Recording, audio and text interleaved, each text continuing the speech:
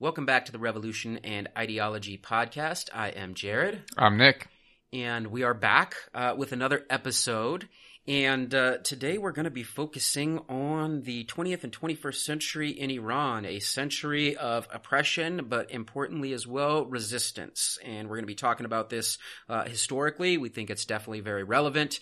And we do think many of our listeners and potentially new listeners would do well to learn a little bit about recent history in Iran.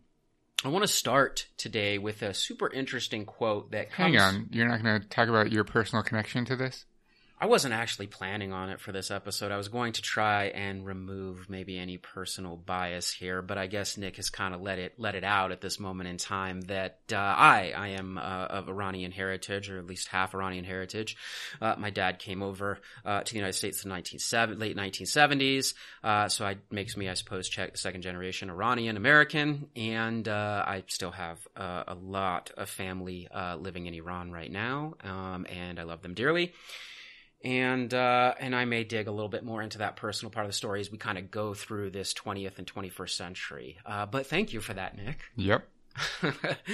All right. I wanted to start with an interesting quote that I located in research I was doing, not even directly related to Iran or anything. It's another topic that we're super passionate about, the Zapatistas of Mexico. Anyway, in one of the works, one of the interrelated writers that was also focusing on the Zapatistas is a man named Jose Saramago. And I'm not going to go into all of this gentleman's great work and even really discuss the EZLN or the Zapatistas a lot. I just like a quote he found when he was considering this notion of otherness, of foreignness, of being like consistently deemed the outsider, the enemy to Western culture. And it's an interesting quote. He uses Iranians, or in his word, Persians. Sometimes Persian and Iranian are now used interchangeably. They are more or less the same as the 21st century carries on. We could go back to the ancient world where it's not necessarily the same, but now pretty much Persian and Iranian are interchangeable. But he uses the word Persian to identify Iranians. And this is what he has to say. To be Persian is to be foreign, different, in short, not like us. The mere existence of Persians has been enough to upset, confuse, disorganize, and generally throw a spanner in the works of our institutions. Persians may even go to the intolerable lengths of disturbing the very thing all governments hold most dear, their sovereign right to rule in peace. And I love that because it speaks to the kind of revolutionary ethos of what it means to be an Iranian or a Persian. And it's gonna come through in a lot of what we learn about this history of the 20th and 21st century here today. What were your thoughts on that quote? I don't think you've heard that quote. You've heard me teach a lot on Iran, but I'm not sure you've ever heard that quote before. I think it has a lot to speak to sort of any kind of subjugated peoples, or to use Gramsci's word, right, the subaltern classes, any time. That's what it means to be. In fact, that's kind of the defining characteristic of what it means to be any of these people. And definitely the Persian people, their history is full of this. So for sure. Yeah. Shout out to one of my former students. They know who they are. They reminded me of this quote because I had forgotten it until very recently. Anyway, back to the story here. Now, I would be probably a little bit remiss not to mention the ancient history of the Iranian people. I guess I can use that now since Nick kind of let that out. We are some of the founders of what civilization is in human history. And much of what our Western civilization considers Western actually started in Iran. So you all can kind of thank us for that while also ignoring us. That's a whole different story. But some interesting things such as simple things such as postal systems. The road system that Rome used, the Persian Empire actually had it first, and then it was copied by Greeks and then taught to Romans. All of those types of things actually started in Iran. Empire building, statecraft, provincial rule.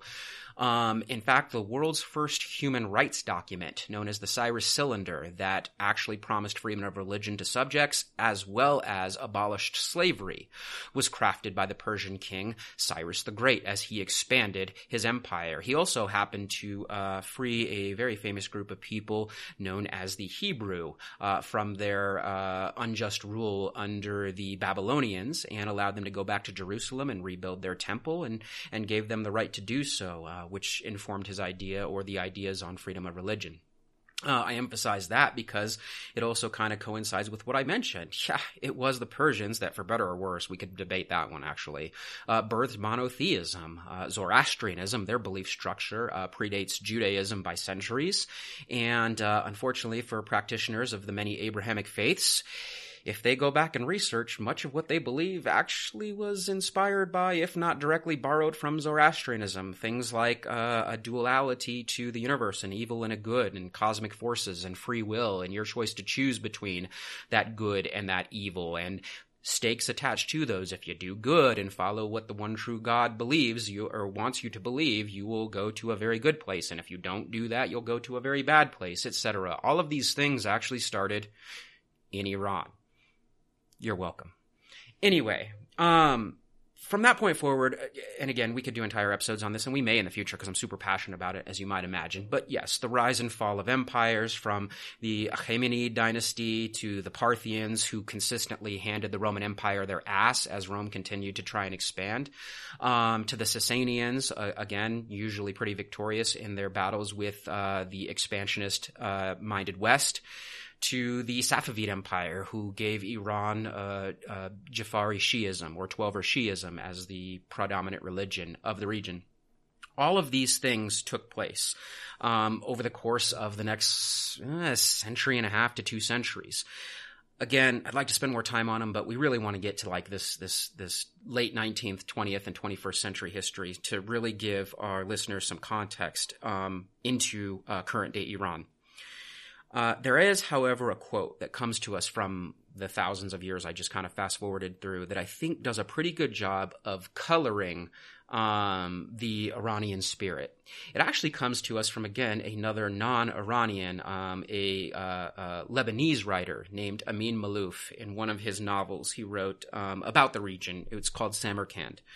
Anyway, this quote looks into 3 different characters, and they're actually real historical figures, but since it's a historical novel, we'll call them characters. Historical characters, and how each one kind of embodies part of the Iranian spirit. So I want to read this quote. 3 friends were on a promenade in the high plains of Persia. Suddenly a panther with all the ferocity of the world in it appeared to them. The panther observed the 3 men for some time, and then ran to them. The first was the oldest, the richest, and the most powerful. He cried, "I'm the master of these dwellings. I'll never allow this beast to wreak havoc on these lands which belong to me." He had 2 hunting dogs. He let them attack the panther. They could only bite it, and as such it became more vigorous. It consumed them, attacked their master, and ripped his entrails off.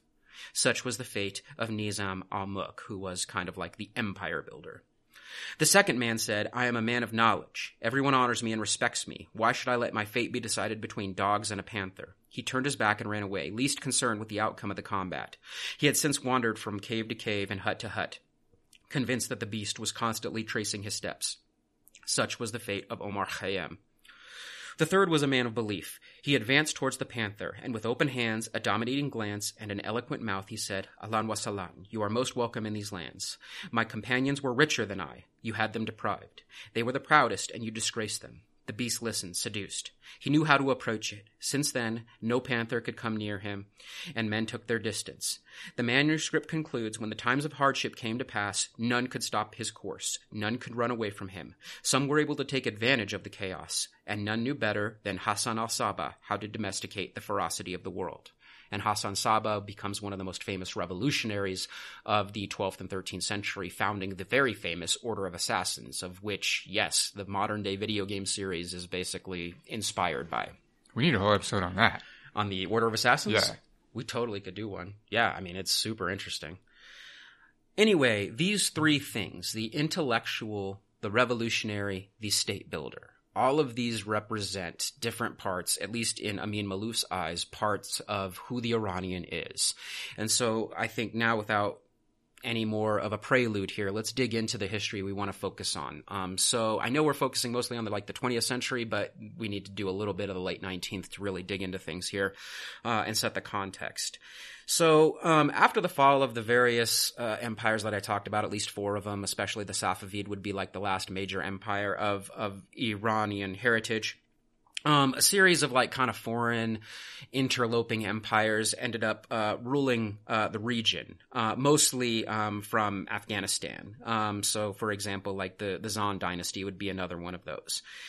Anyway, these weren't really what we would call like empires. They were just dynasties that would rule from a capital, and there would be like some sort of loose taxation system to bring other polities like under their rule. Long story short, though, all of our listeners are very well aware that the 17 and 1800s and even like early 1900s that I'm talking about were the peak of the colonial era for Europeans, where they essentially went around the world and took a giant shit on everybody, took their things, forced them into unfair treaties, or outright enslaved them. And a lot of that was going to take place in the Middle East. Although there was a little bit of resistance, a little bit more resistance in certain places like the Ottoman Empire. They were able to withstand it. The Safavid withstood it for a little while until they collapsed. But in Iran specifically, eventually it became not outright conquest by Europeans, in this case mostly the British and a little bit with the Russians, but co-optation. See, what the British and the Russians were able to do was enter into Iran, again, not fully as conquerors, but able to start investing in Iran and in a way putting Iranian leadership, or I should say Zand leadership, in debt. They would get economic concessions, and through those economic concessions, they would begin to seize control of basically the infrastructure and the development of the newly forming nation state. Actually, when I think of this, it's kind of soft colonialism, if that makes sense. No, yeah, I think that it's the very beginnings to me of neocolonialism. Yeah. Oh, like absolutely. They're starting to understand that they can't just militarily just destroy people, that it's much, much better to use these subtle economic and sort of social impositions to take control. Well, and a lot of these, like Zand and then later Qajar, who was another dynasty that comes along later, a lot of what took place is these leaders, these kind of corrupt leaders, they're not usually viewed fondly in Iranian history, would kind of sell out their own people because they were getting, when I say co-optation, they're getting something out of this from the Brits or the Russians, and it's usually wealth, so that they enrich themselves at the cost of their own subjects and the well-being of their own subjects. So they're straight up sellouts is what we would call them. And eventually they find themselves in debt because they want to, at least in their own minds, compete with the Europeans in terms of riches or being able to peacock a little bit or whatever, floss, whatever. I don't know. What is the 21st century? What we call it? No idea. Yeah, what do we call it now? Shit. I don't even know. I haven't known in like a whatever. decade. They want to show off, right? Yeah. They want to do whatever they want to do, right? And so fresh and so clean, man. Straight outcast, right? Yeah, now Early we're aging 2000s. ourselves. Yeah. Damn it. Anyway, all right. That's what they were about. And they found themselves deeper and deeper in debt to fund their lavish lifestyles. Some of this led to ceding of like territory, like in 1813 and 1828. They ended up ceding the Caucasus Mountains to Russia, which brought Tsarist Russian interest into the region. And then, of course, again, the British end up showing up, as they show up everywhere, and do awful things, as they do everywhere. Brits, you're pretty cool now, but you need to understand, for centuries, you were the absolute worst. Okay. Anyway. No single sellout king encompasses what I'm trying to describe better than a man named Nasser al-Din Shah, who ruled from 1846 to 1896 on the Peacock Throne. He embodied the puppet. He is the architect of the famed foreign concessions that end up replenishing only his own coffers and fund the lavish lifestyle of his throne.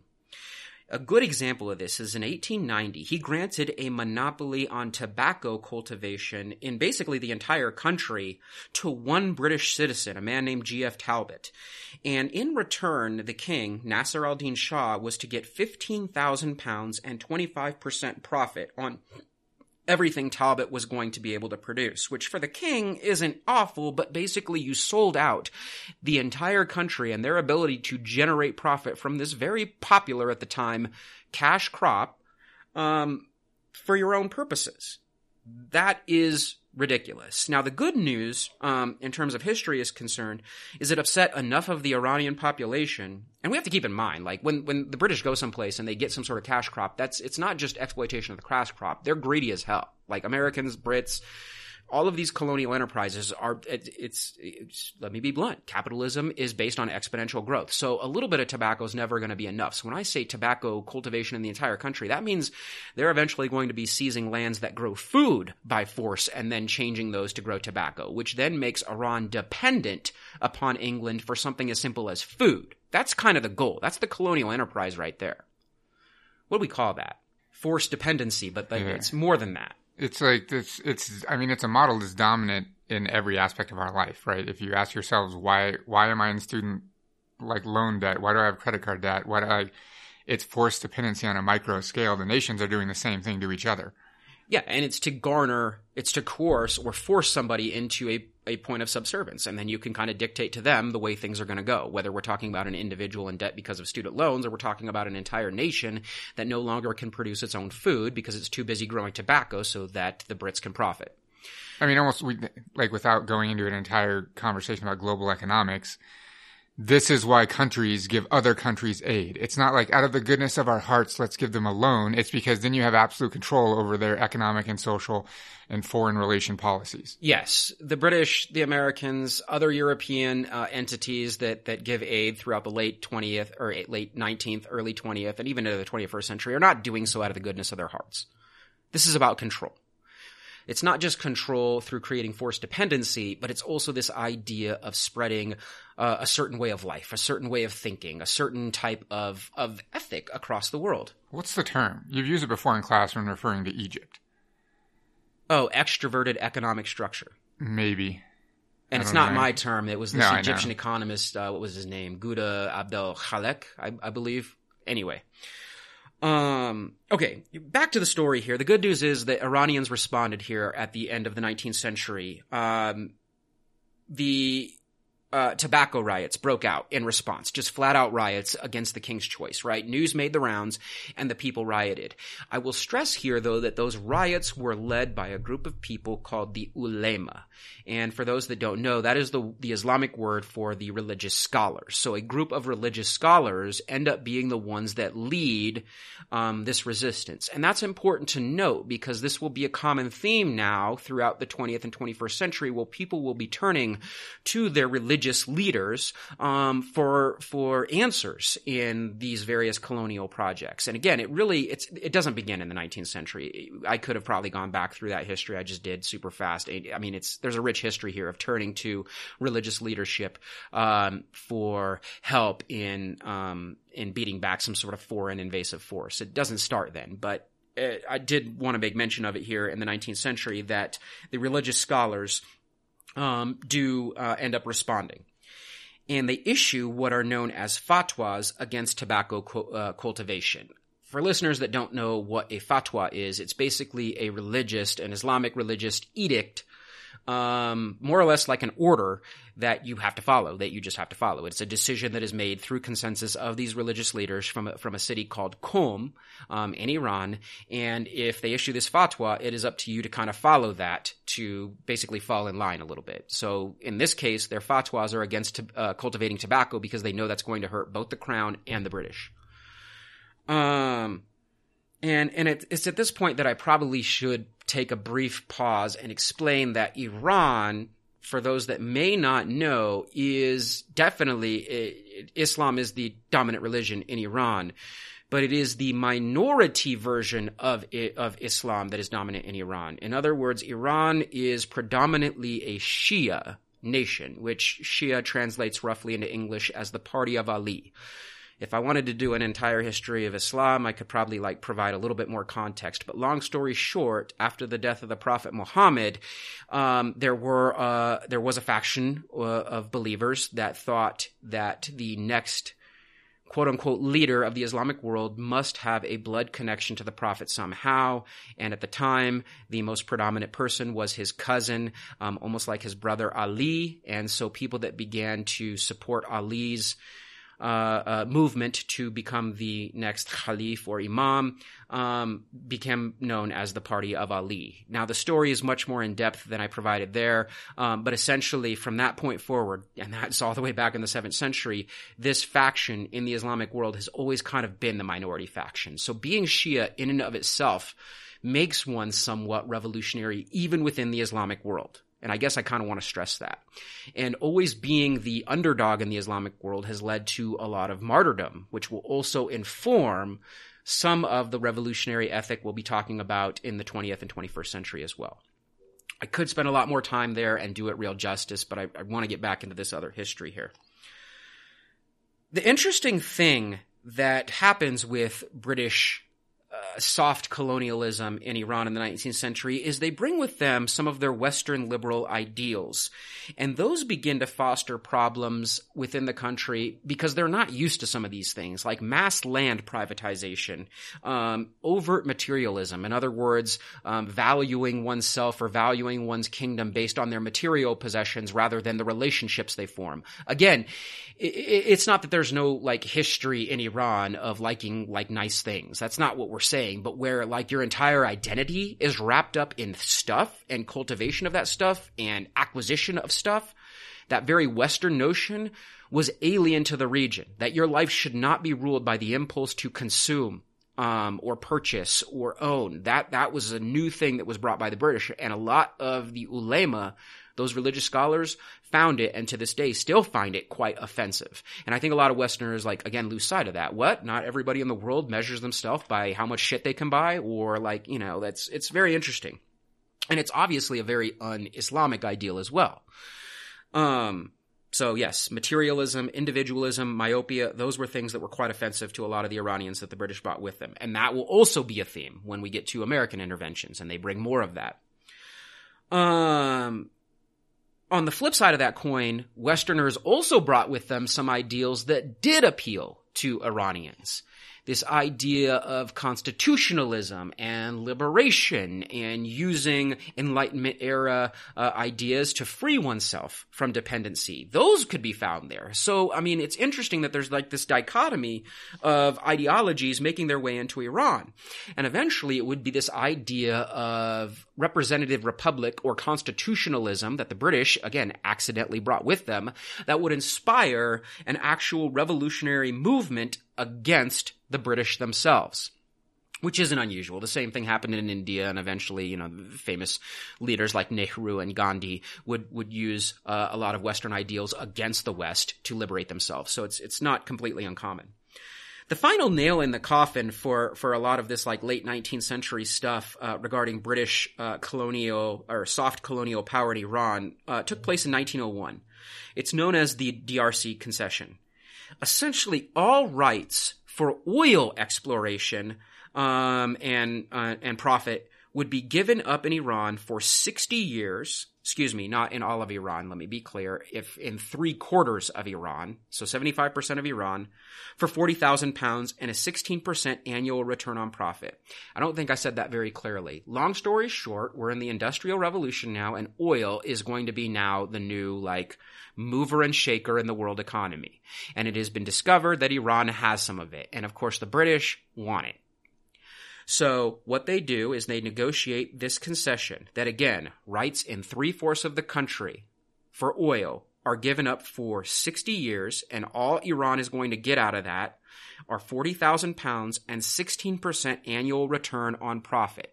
Here's the problem with the 16% annual return on profit is that the king of Iran, who's just basically a puppet to the British and the Russians at this point, he doesn't even get to review those books. So essentially all of that is calculated back in London or somewhere else, and then he just agrees upon whatever he gets. So there's no oversight here. The British could say, we made $2 this year. I mean, they obviously didn't, but they could. And he'd be like, oh, that's 16%. We'll take it. What do you think of that? I mean, yeah, it's obviously ridiculous. Nick's not a big fan of the DRC concession, but anyway. Well, it wasn't even to like the British company. It was to the one man, right? William Darcy. Yes. Well, just one man. The British are going to jump in and seize that, but yeah. Right. Yes. All right.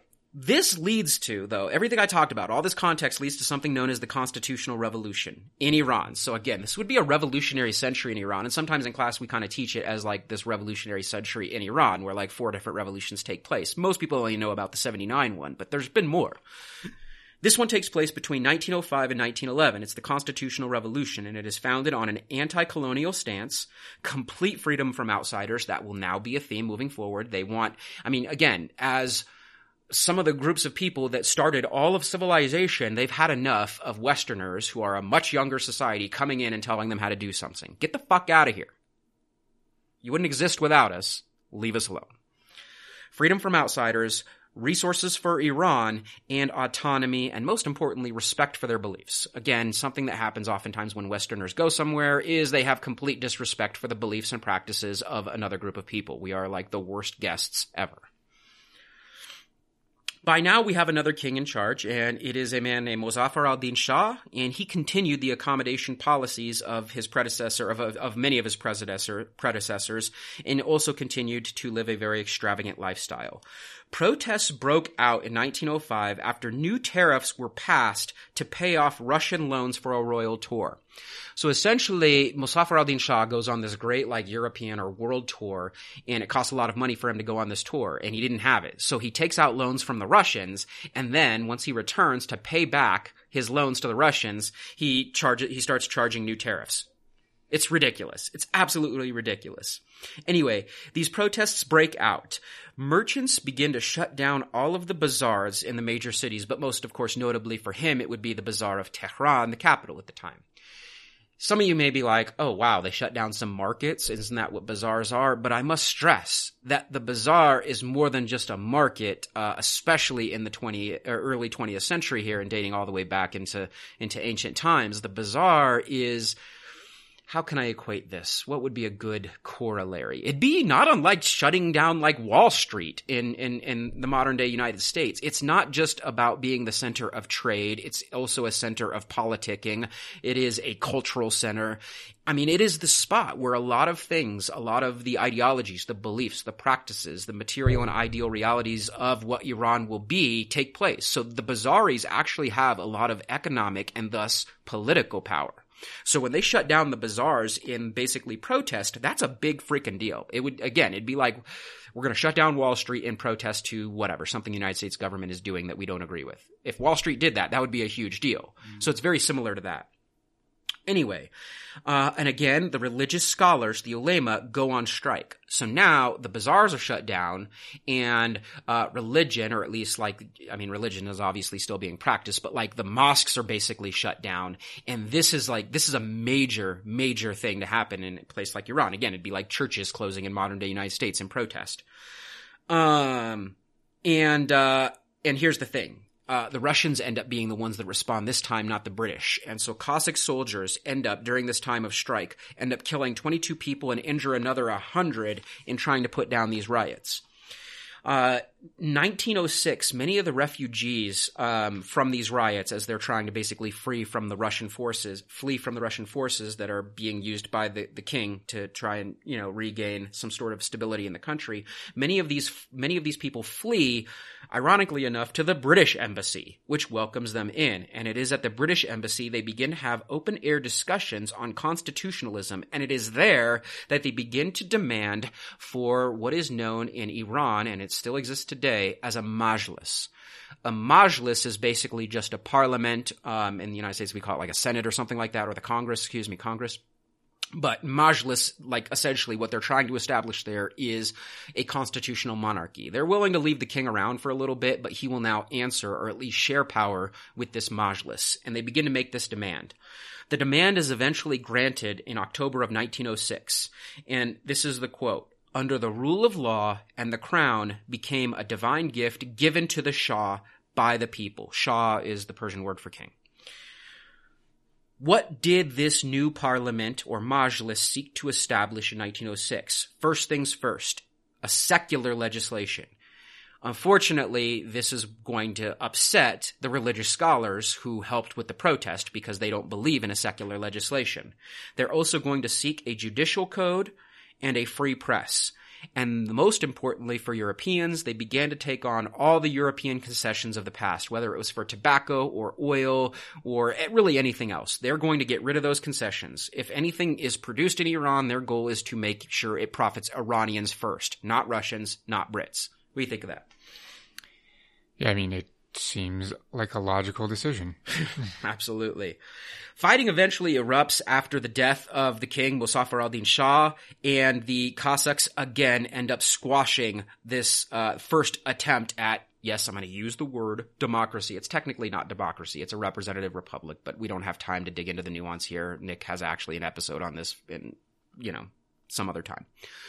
But essentially what we would call democracy here we see Europeans dousing an attempt at democracy. Iranian people tried to establish democracy in the Constitutional Revolution, and it will be the Brits and the Russians that put an end to that.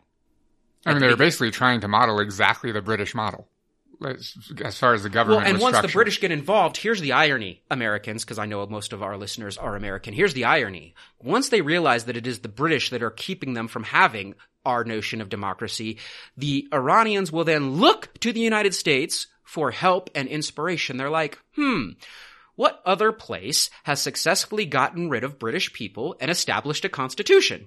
Oh, the United States. Let's look to them for help.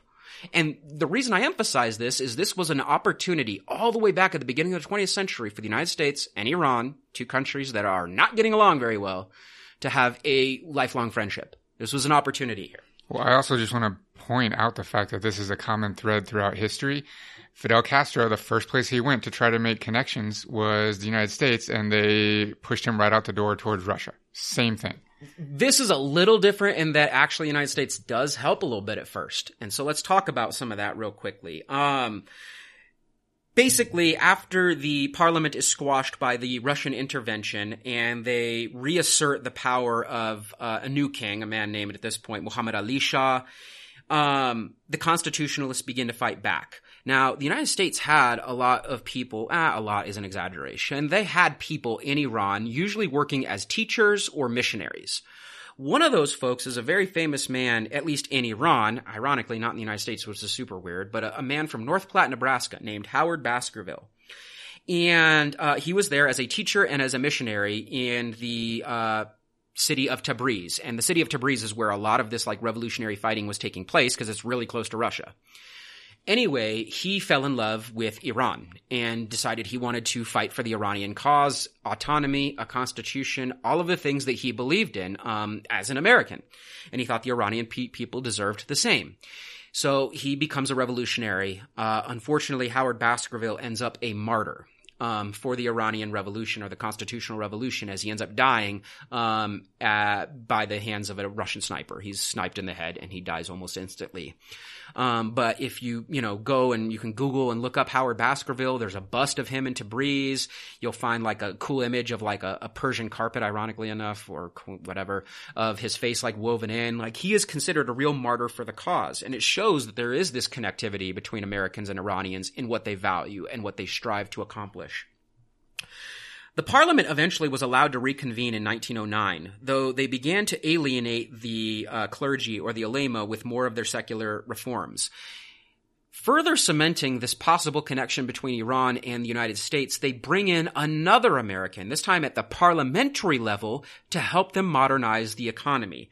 This man's name is William Morgan Schuster. And again, he is brought in to revive the economy, most importantly through modernizing the taxation system that the parliament is seeking to implement. You see, Iran had been using this very antiquated zamindari system, which is easy to corrupt. It's very middle-aged. Like it was out of date for the modern world. Worked pretty well back then, not so good in a modern industrial era. So he's there to like basically update it. And one of the things that Schuster also recommended was to seize Russian assets because those were going to be profitable. Things like land or other Russian assets that Russia had in Iran. Not like go to Russia and take them, like the ones that Russia had in Iran. Take those back, nationalize them. Well, obviously this upsets the Russians a great deal. And they called for Schuster's dismissal and wanted him rushed out of the country back to the United States. Initially, the parliament, the Majlis, refuses. And so Russia, again, invades Iran, and they actually start shelling the parliamentary building, the Majlis building.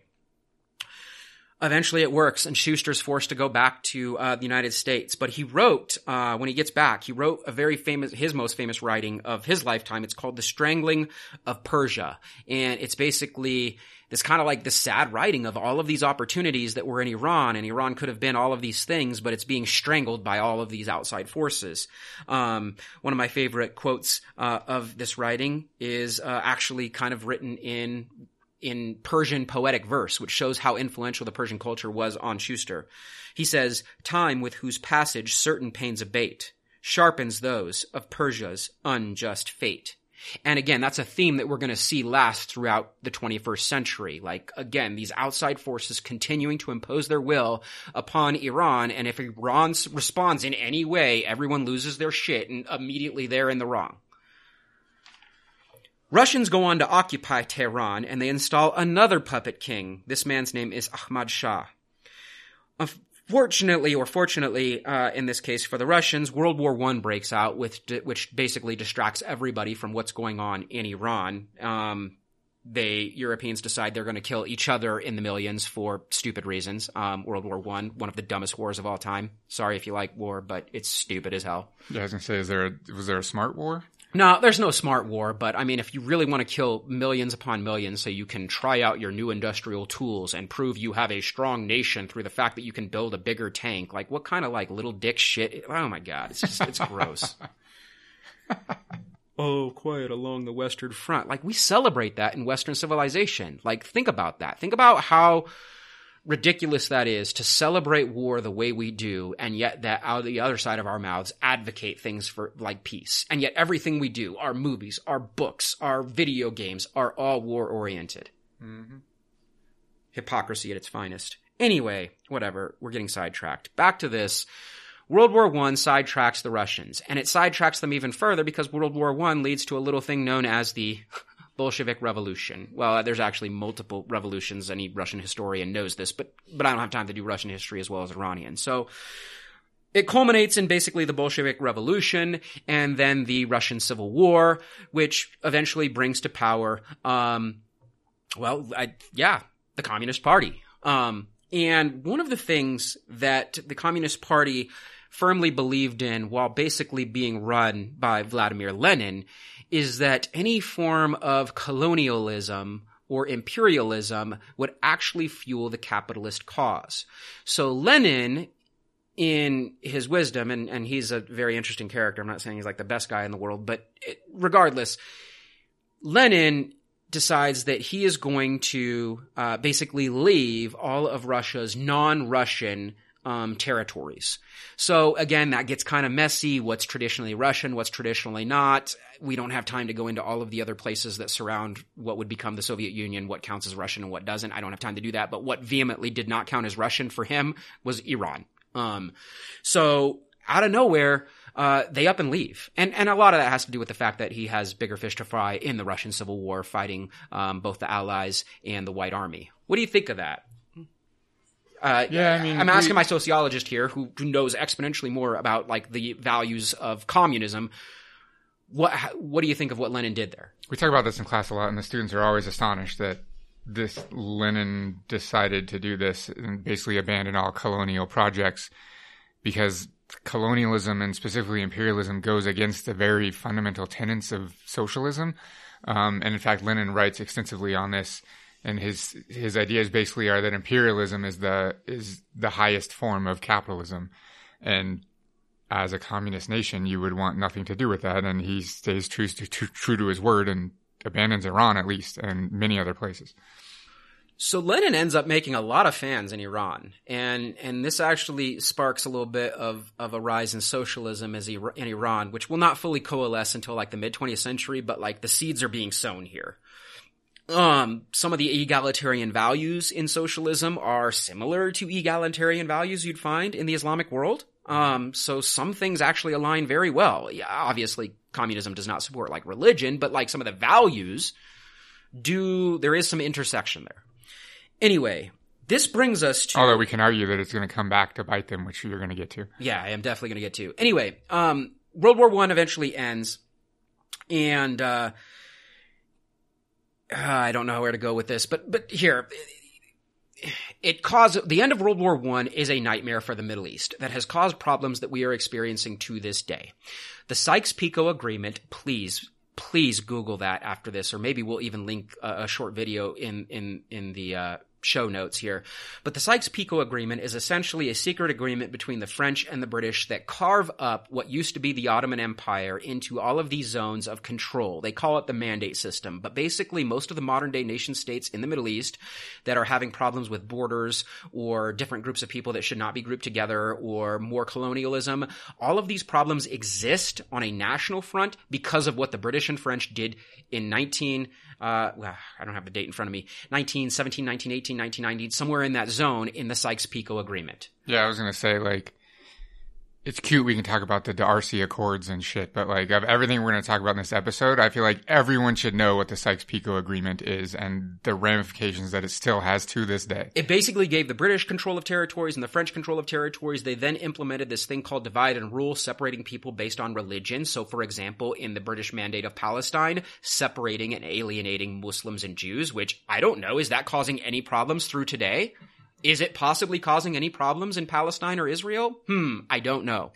Or in the case of like Lebanon and Syria, separating Christians and Muslims out because there, believe it or not, are a lot of Christians in the Middle East as well. So yes, all of this is because of the British and the French and the Sykes-Picot Agreement. Weirdly enough, here's a little aside for American listeners. The United States actually investigated the Sykes-Picot Agreement and what was going to happen after World War I with the former Ottoman territories. It's known as the King-Crane Commission. And it was like this congressional commission that basically found everything the British and the French were doing was going to screw the region up for generations. And unfortunately, before Congress and then even the president at the time, Woodrow Wilson, were able to do anything about this or perhaps pressure the French and British to think differently, Woodrow Wilson had a stroke. But again, America had an opportunity there to play kind of the good guy in the Middle East for once. And in this case, unfortunate circumstance led to it not taking place. Anyway, again, please look up the Sykes-Picot Agreement. The Sykes-Picot Agreement doesn't directly involve Iran, since Iran was not part of the Ottoman Empire. It was actually a rival to the Ottoman Empire, but it is happening right on their doorstep. So I did feel like it was important to note that now on their doorstep is more colonialism, in this case, the British and the French. Okay. Another important thing that takes place in the post-World War I era in Iran is the rise of a certain Persian Cossack warrior, a man that would come to be known as Reza Khan. He eventually gets the attention of the British colonial powers, and eventually the British promote him to recapture the capital city, Tehran, from a brief Soviet occupation. Now, the Soviets occupied it because of the civil war that was taking place, but he is tabbed by the British to go retake this city from the Soviet occupation.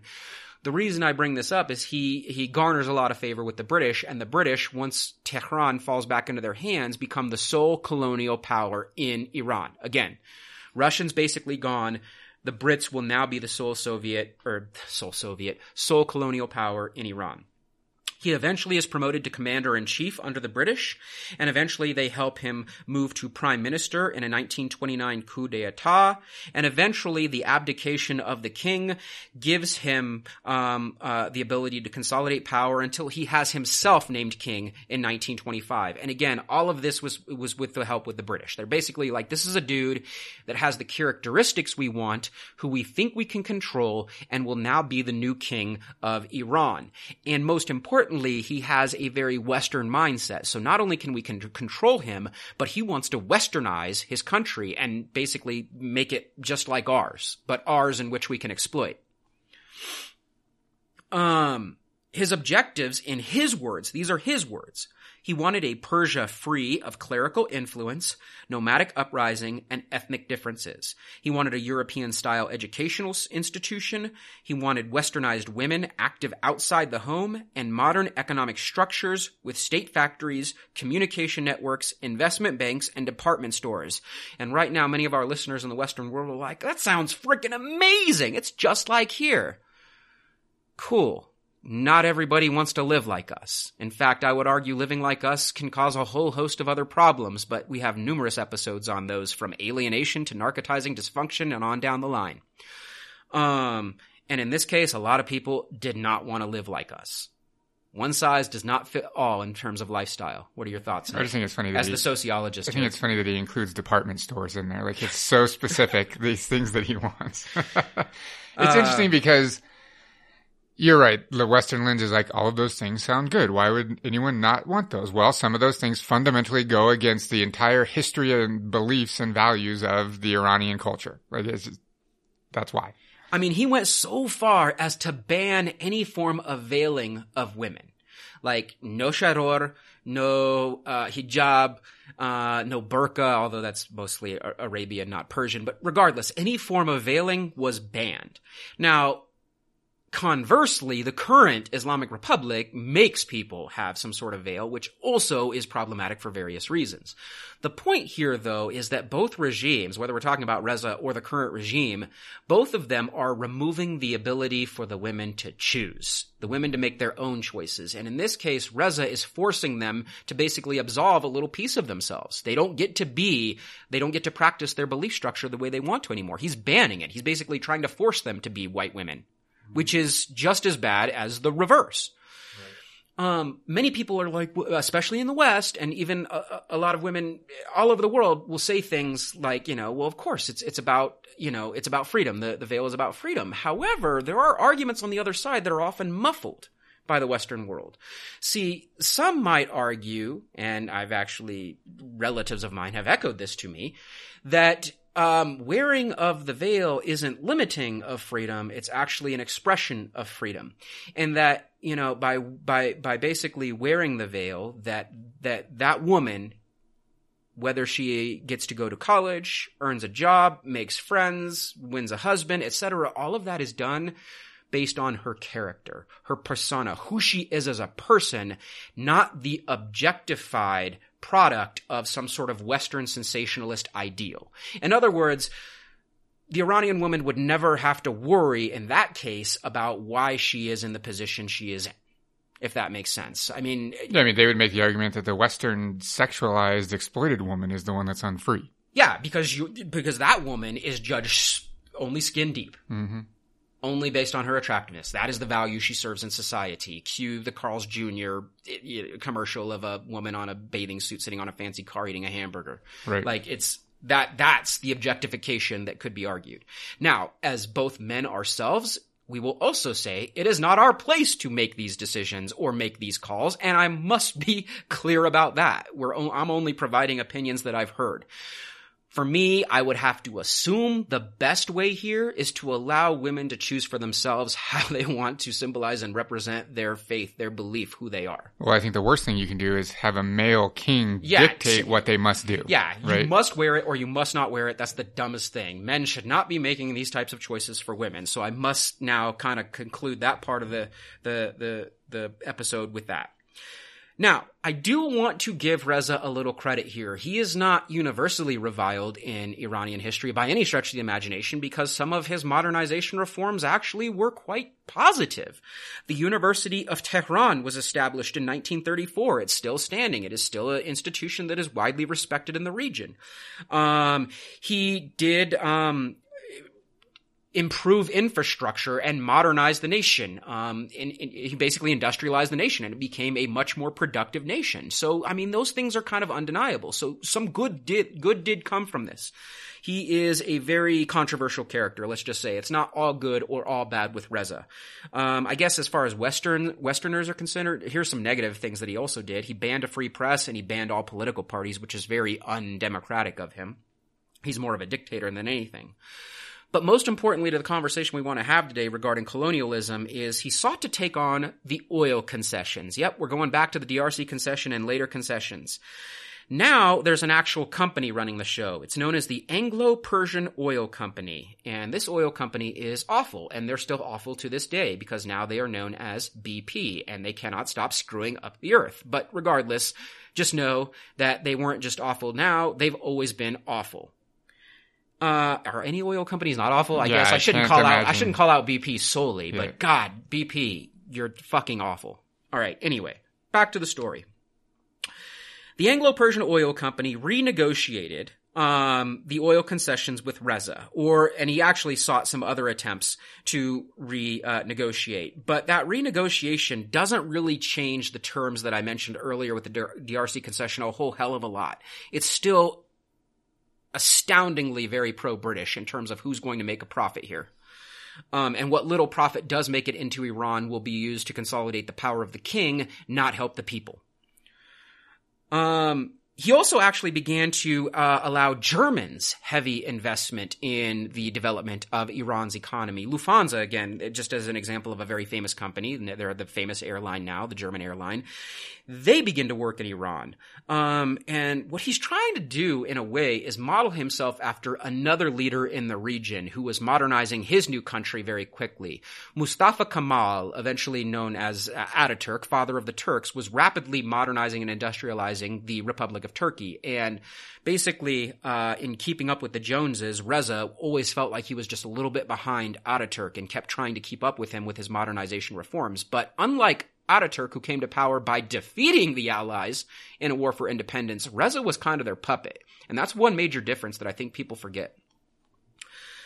Anyway, the problem with what I mentioned last, the German investment in the Iranian economy, especially as we get into the 1930s, is there's going to be a conflict of interest here. You see, the British put this man in power, and he is now working very closely with the Germans. And as we know, in the 1930s, England and Germany are not going to be friends for very much longer because of another world war. You see, killing each other in the millions once wasn't good enough for Europeans or white people, let's just be blunt. They decide they need to do it again. And in this case, some of them are even going to be placed in like camps and burned and gassed, and gosh, Western civilization. We are so far ahead, man. That is civilization. Whew. Anyway, that wasn't good enough either. We decided to nuke a couple of people as well, but that's neither here nor there. Regardless, the British and Germans there's going to be a conflict of interest in Iran. And eventually, Reza's refusal to stop working with the Germans and purge Iran of all German citizens is going to force England's hand. And England's actually going to tab their now newfound weird, odd ally, the Soviet Union, because they're now forced into being allies right before and into World War II, to help them. England and the Soviet Union go in to occupy Iran to basically purge Iran of the Germans. It's not that they care necessarily that the Germans are there just like hanging out. No, Iran, of course, is rich with oil, and both the Soviet and English war machine do not want that oil going to feed the German war machine. Anyway, Reza... Well, also, I think like probably one of the important factors there is the change of leadership in the Soviet Union. Oh, yeah. Stalin's been in power now for years. Yeah. So we can talk about Lenin wanting to abandon imperialism, etc. Stalin, not so much along those lines. Not along those lines at all. Yeah. No, not a nice man. By any stretch. Okay. Anyway, Reza ends up in exile in South Africa and dies in 1944. World War II is a thing. Don't have time to teach World War II right now in this episode. In fact, it's one of the few parts of history I think most people have somewhat of a grasp on, because they do still teach that here in the West. They don't Although I much. think even it's, yeah, just like everything else, it's such a Western slanted. Like I was having a conversation with someone the other day about the numbers of Soviet casualties and how the Red Army is the one that basically defeated the Nazis, and they blew their minds somehow. What? It wasn't D-Day? Now, D-Day was a huge deal. Let's not deny that. But before D-Day, it was the Red Army taking the brunt of the attacks for the better part of a year and a half. And it was Stalin asking, hey, Roosevelt, when's this D-Day going to happen? And they just kept delaying and delaying and delaying. But that's a whole different story. All right. Back to Iran. World War II actually prompted a new kind of, post-World War II, prompted a new kind of nationalism around the world. And we see this nationalism begin to take hold in the Middle East, in Sub-Saharan Africa, in Southeast Asia, a little bit in Latin America, but basically all of these places that had been dominated by European colonialism for centuries began to ask the question, they've been telling us now for centuries that they're better than us, that they're civilizing us, that they're giving us their way of life and their religion and whatever that they deserve. They are under what Rudyard Kipling called the white man's burden to make us better people. And yet now, in back-to-back wars, they have nearly eliminated each other. They have trashed their continent. They have dropped nuclear weapons on each other. On each other, technically. I guess the Japanese are not Western civilization. But they had pretty much followed Western ideals to become the Empire of Japan. Well, also, it wasn't on each other. We were the only ones that dropped nuclear weapons. Yeah, that is a good point. They place each other in camps, whether we're talking about Japanese internment camps or Nazi concentration camps. I mean, Basically, the rest of the world looks around and says, wow, that's not civilization. They are the least civilized of anybody. And we deserve liberation from these animals, these monsters, these murderous monsters. And yes, Europeans, Americans, Russians, murderous monsters. There is no other way to put it. And I get that that's not a popular sentiment, but we're talking nearing 100 million deaths across these two world wars. That's murderous monsters. There is, and for what? For what? Support of some flags? Some fucked up ideologies? Fascism, communism, republicanism. Like, really, you're willing to kill millions for that? So yeah, Sub-Saharan Africa, the Middle East, Southeast Asia, and we're talking places like that did get their independence: Vietnam, South Africa, India, Kenya, Tanzania, and of course, Iran. All of these places will be looking for independence. There is no reason that we should be living under the will of these, again, these murderous monsters anymore. No reason. Iran, again, is not immune to having those feelings. So nationalist movements for Iran to purge themselves of these colonial powers, in this case, namely the British at this point, came to the forefront, and a party is formed. A political party known as the Nationalist Front. It is a party that ironically does follow some Western ideals in this case. Some would say it is Democratic Socialist Party, began to form to try and create basically a new Iran after World War II. Other parties also began to form, and the Two-Day Party is an interesting party. It was a full-blown Iranian communist party, thinking that communism might be a way to liberate oneself from Western colonial powers, and they actually wouldn't be off base. I mean, Cuba eventually uses communism to liberate itself from Western powers, in this case America. Vietnam uses communism to liberate itself from France and then the United States. From Japan and then France and from the United States. Go Vietnam. That is some hardcore shit. North Korea was able to liberate itself, although that one is not going nearly as well as the other ones, using communism. So that's why they thought that. Again, I'm not advocating for communism here, but at that time, if you're forced to choose between evils, and it is capitalism that has been oppressing you through the colonial powers, a natural offsetting or antithesis would be communism. So you might side with that. What do you think? No, yeah, I fully agree. I also, obviously, the Soviet influence in the region for the period that you've been talking about is clear. Yeah, oh, absolutely. Another party, it's not even a political party, but after World War II, the religious clerics, the Shia Mujtahids, or the religious scholars, the mullahs, would become more paramount as well. So you have these different ideals that do not align on many levels, but they do align on this one level. We want to get rid of foreign powers. That's the one thing that becomes paramount in the post-World War II era. And into this atmosphere, a very popular leader, a man named Mohammad Mossadegh, came to prominence.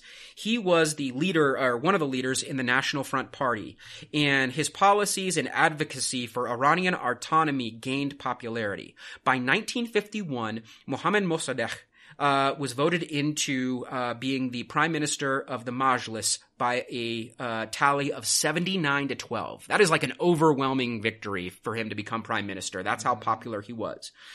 And a new king, this time Reza's son, Mohammad Reza, was forced to appoint him to appeal to the people.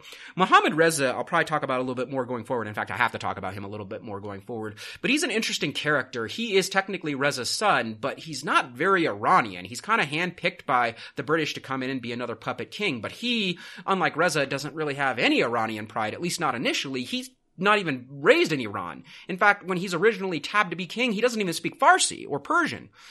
He's very European. So it's interesting that he would be the one tabbed to become the new king of Persia after World War II. Immediately, though, Mossadegh, as the prime minister, begins to take on some things. He takes on unemployment. He begins to introduce unemployment compensation, benefits for the sick, workmen's compensation. He freed all of the peasants from their land contracts. Yes, there was still some feudalism, believe it or not, in the mid-20th century there, that the British were cool, just leaving intact.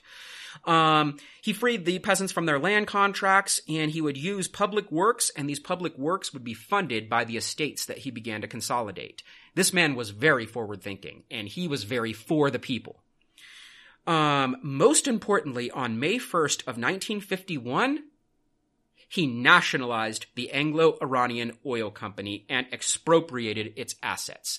So that is the thing that is going to make world news. All of a sudden, Anglo-Iranian Oil Company and England's stranglehold on oil exploitation in Iran, gone. Iran will still continue to exploit oil for better or worse. We could have an environmental conversation right now, but let's not. They're still going to exploit oil, but now all of the profits, all of that is going to help the Iranian people, not British companies, not British investors. That makes no sense. Where is the resource? The resource is on Iranian soil. It is not on English soil. England can go pound sand. And this is the same for all of the colonial powers who feel all butthurt when someone nationalizes its own resource. Like, sorry, it's here. It's here. Why does everyone get so butthurt? Why do the English get butthurt? Or later on the Americans when like this happens in like Nicaragua with fruit. Like, why does everyone get so butthurt about nations nationalizing their own resource? Because they lose the stranglehold that they have to exploit the population and the economic resources there. Clearly. It is the most ethically corrupt thing on earth. Like, it really is. Like, you go to someone else's house, take their shit, and then get mad when they want their shit back. Right. Like, God, the Brits and the Americans, just wow. Okay, anyway, this is what Mossadegh had to say about his nationalization of the Anglo-Iranian Oil Company. He said, "Our long years of negotiation with foreign countries have yielded no results thus far. With the oil revenue, we could meet our entire budget and combat poverty, disease, and backwardness among our people. Another important consideration is that by the elimination of the power of the British company, we would also eliminate corruption and intrigue, by means of which the internal affairs of our country have been influenced. Once this tutelage has ceased, Iran will have achieved its economic and political independence. The Iranian state prefers to take over the production of petroleum itself. The company should do nothing else but return its property to the rightful owners. Nationalization law will provide that 25% of net profits on oil will be set aside to meet legitimate claims by the company for compensation." So what makes this so interesting is that he doesn't even decide he's going to appropriate all assets back to Iran. He says if England can prove it has any legitimate claims to investment here, he's setting aside 25% of profits to pay them for it. This dude's really cool. The fact that the British didn't just take this and run with it was just dumb. He's eventually granted emergency power in 1952 to curtail the growing power of the king. The important part here is this man is so popular. I mean, I can't, on a global level, I mean, even here in the United States, he wins Time Magazine Man of the Year for 1951. Like, no one had a lot of beef for what he was doing in a post-World War II, post-colonial era. Like, yes, Iranian oil should profit the productive capacity and the infrastructure of Iran, much more the Iranian people. So he could do things like take care of unemployment benefits, free people from land contracts, basically modernize the country, but in a way that helps the people, not himself. The British weren't having it. The British are, again, I've already said it in this episode numerous times, decide that being awful is the best way to be. And that's a very British thing. So, England has this little force that most of our listeners are aware of called MI6. And Churchill's actually back in power again. There was a brief hiatus there. Most people know that, but he's back in power there in England again. And this is going to sting, but contrary to popular belief, Winston Churchill is one of the worst human beings of the 20th century. I get that he made a cute little V sign in a photograph and made the British feel like they were going to win World War II, but let's not forget of some of his policies he supported in mass famines in India, or concentration camps in Kenya, or in this case, the overthrowing of democracy in Iran. There are so many lives, so much blood on this man's hands, it astonishes me that he is a hero in not just England, but like the Western world to this day. Awful. Awful human being. Okay, back to the story. They decide, MI6 decides that this isn't going to be a thing. That England still deserves to profit mostly off of Iranian oil. And eventually, internal conflicts had forced their chosen puppet king to flee in 1953, so they're super scared of what's going on. The king's not in the country, and Mossadegh has emergency powers to continue to implement his plan to nationalize oil and profit from it. So it's kind of interesting here. England isn't in a position to do a lot by itself anymore. World War II did wreak havoc on England and its infrastructure and its military capacity. Moreover, it is dealing with a number of post-colonial uprisings in its former empire, and we've already mentioned a couple of them. India would be a very prominent example, who had just gained its independence in 49. Kenya is working towards independence, South Africa, etc. Basically, England is not in a good position to where it can full-blown invade Iran. Nor can it come up with a good enough idea to stop Mossadegh. But they know one thing. They know that there are a couple of new power brokers in the world. And the world is now kind of being split, right, into two different camps, the communist camp and the Western camp. And they are definitely in the Western camp. So they're not going to ask the Soviet Union for help anymore. But they are going to ask their new besties, the United States. The United States, at least under Truman, was not super thrilled with helping them in their colonial endeavors. But a new regime came to power in Washington, D.C., the Eisenhower administration.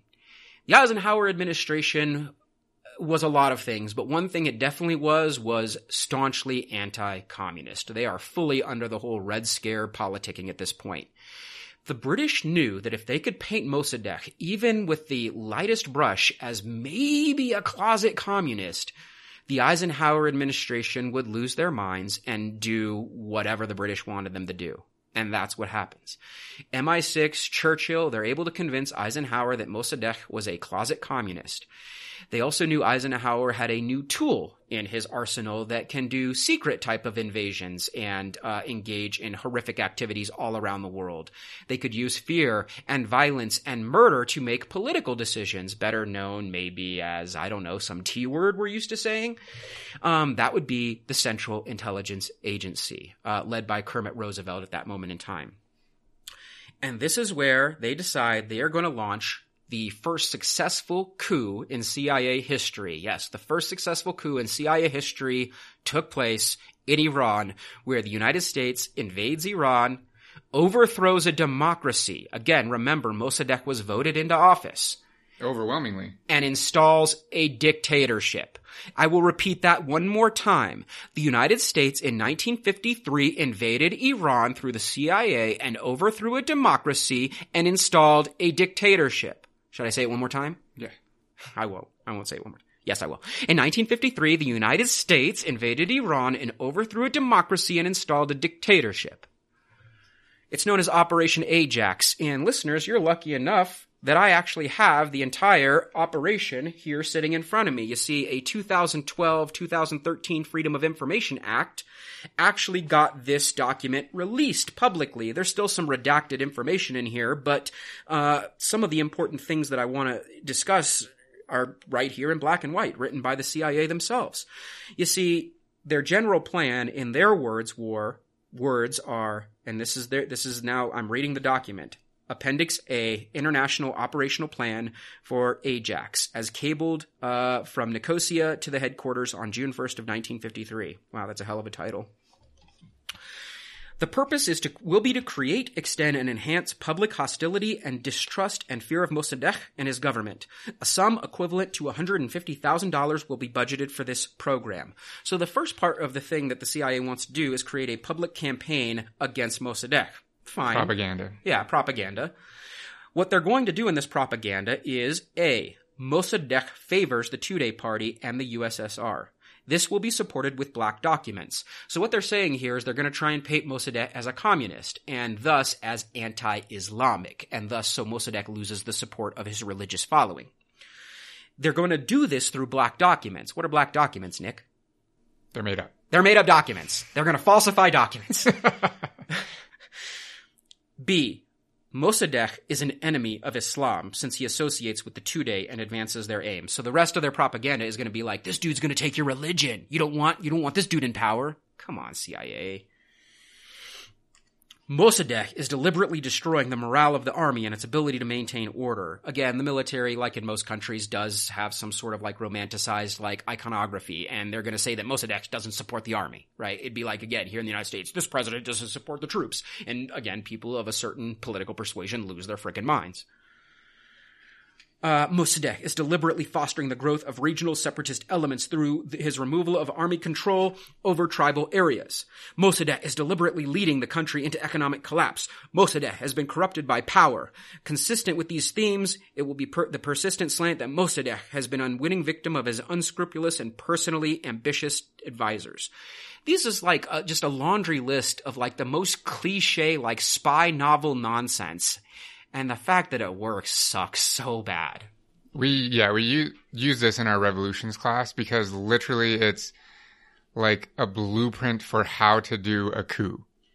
And it's funny because like Jared's reading, we'll pay this person this much money and this is how much the propaganda campaign is going to cost. It's like a line by line bulleted list of the coup. Gross. We're going to make use, and this is the second part. How are they going to spread these messages? I just ended up reading in a list. Make use of Radio Tehran. Then through posters, special news sheets, spread the program of the new government, including elements of broadcast appeal presented in simplest terms, such as immediate slashes in living costs, increased pay for government officials, and army personnel. They're going to give maximum local publicity to US and UK statements, which all have been prepared in advance. So basically, they're going to try and make the UK and the United States like the good guys. Like, we knew Mossadegh was going to do this. Which is interesting. It's interesting that they're willing to go to this extent for this propaganda campaign. Which is interesting because here in a later part of the document, I moved to page 21, not that anyone's like following along with me at home. During the period of intensive anti-Mossadegh publicity before the coup day, leaders and their henchmen, I kid you not, the word henchman is used in the CIA document. Henchman. God damn, James Bond. Henchmen.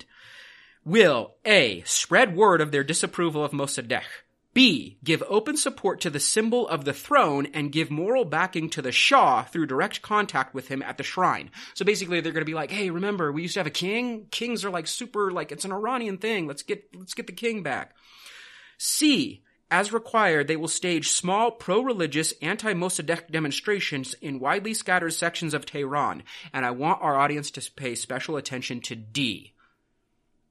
The CIA, again, this is their document, will support terrorist groups to threaten that they are ready to take direct action against pro-Mossadegh deputies and members of Mossadegh's entourage and government.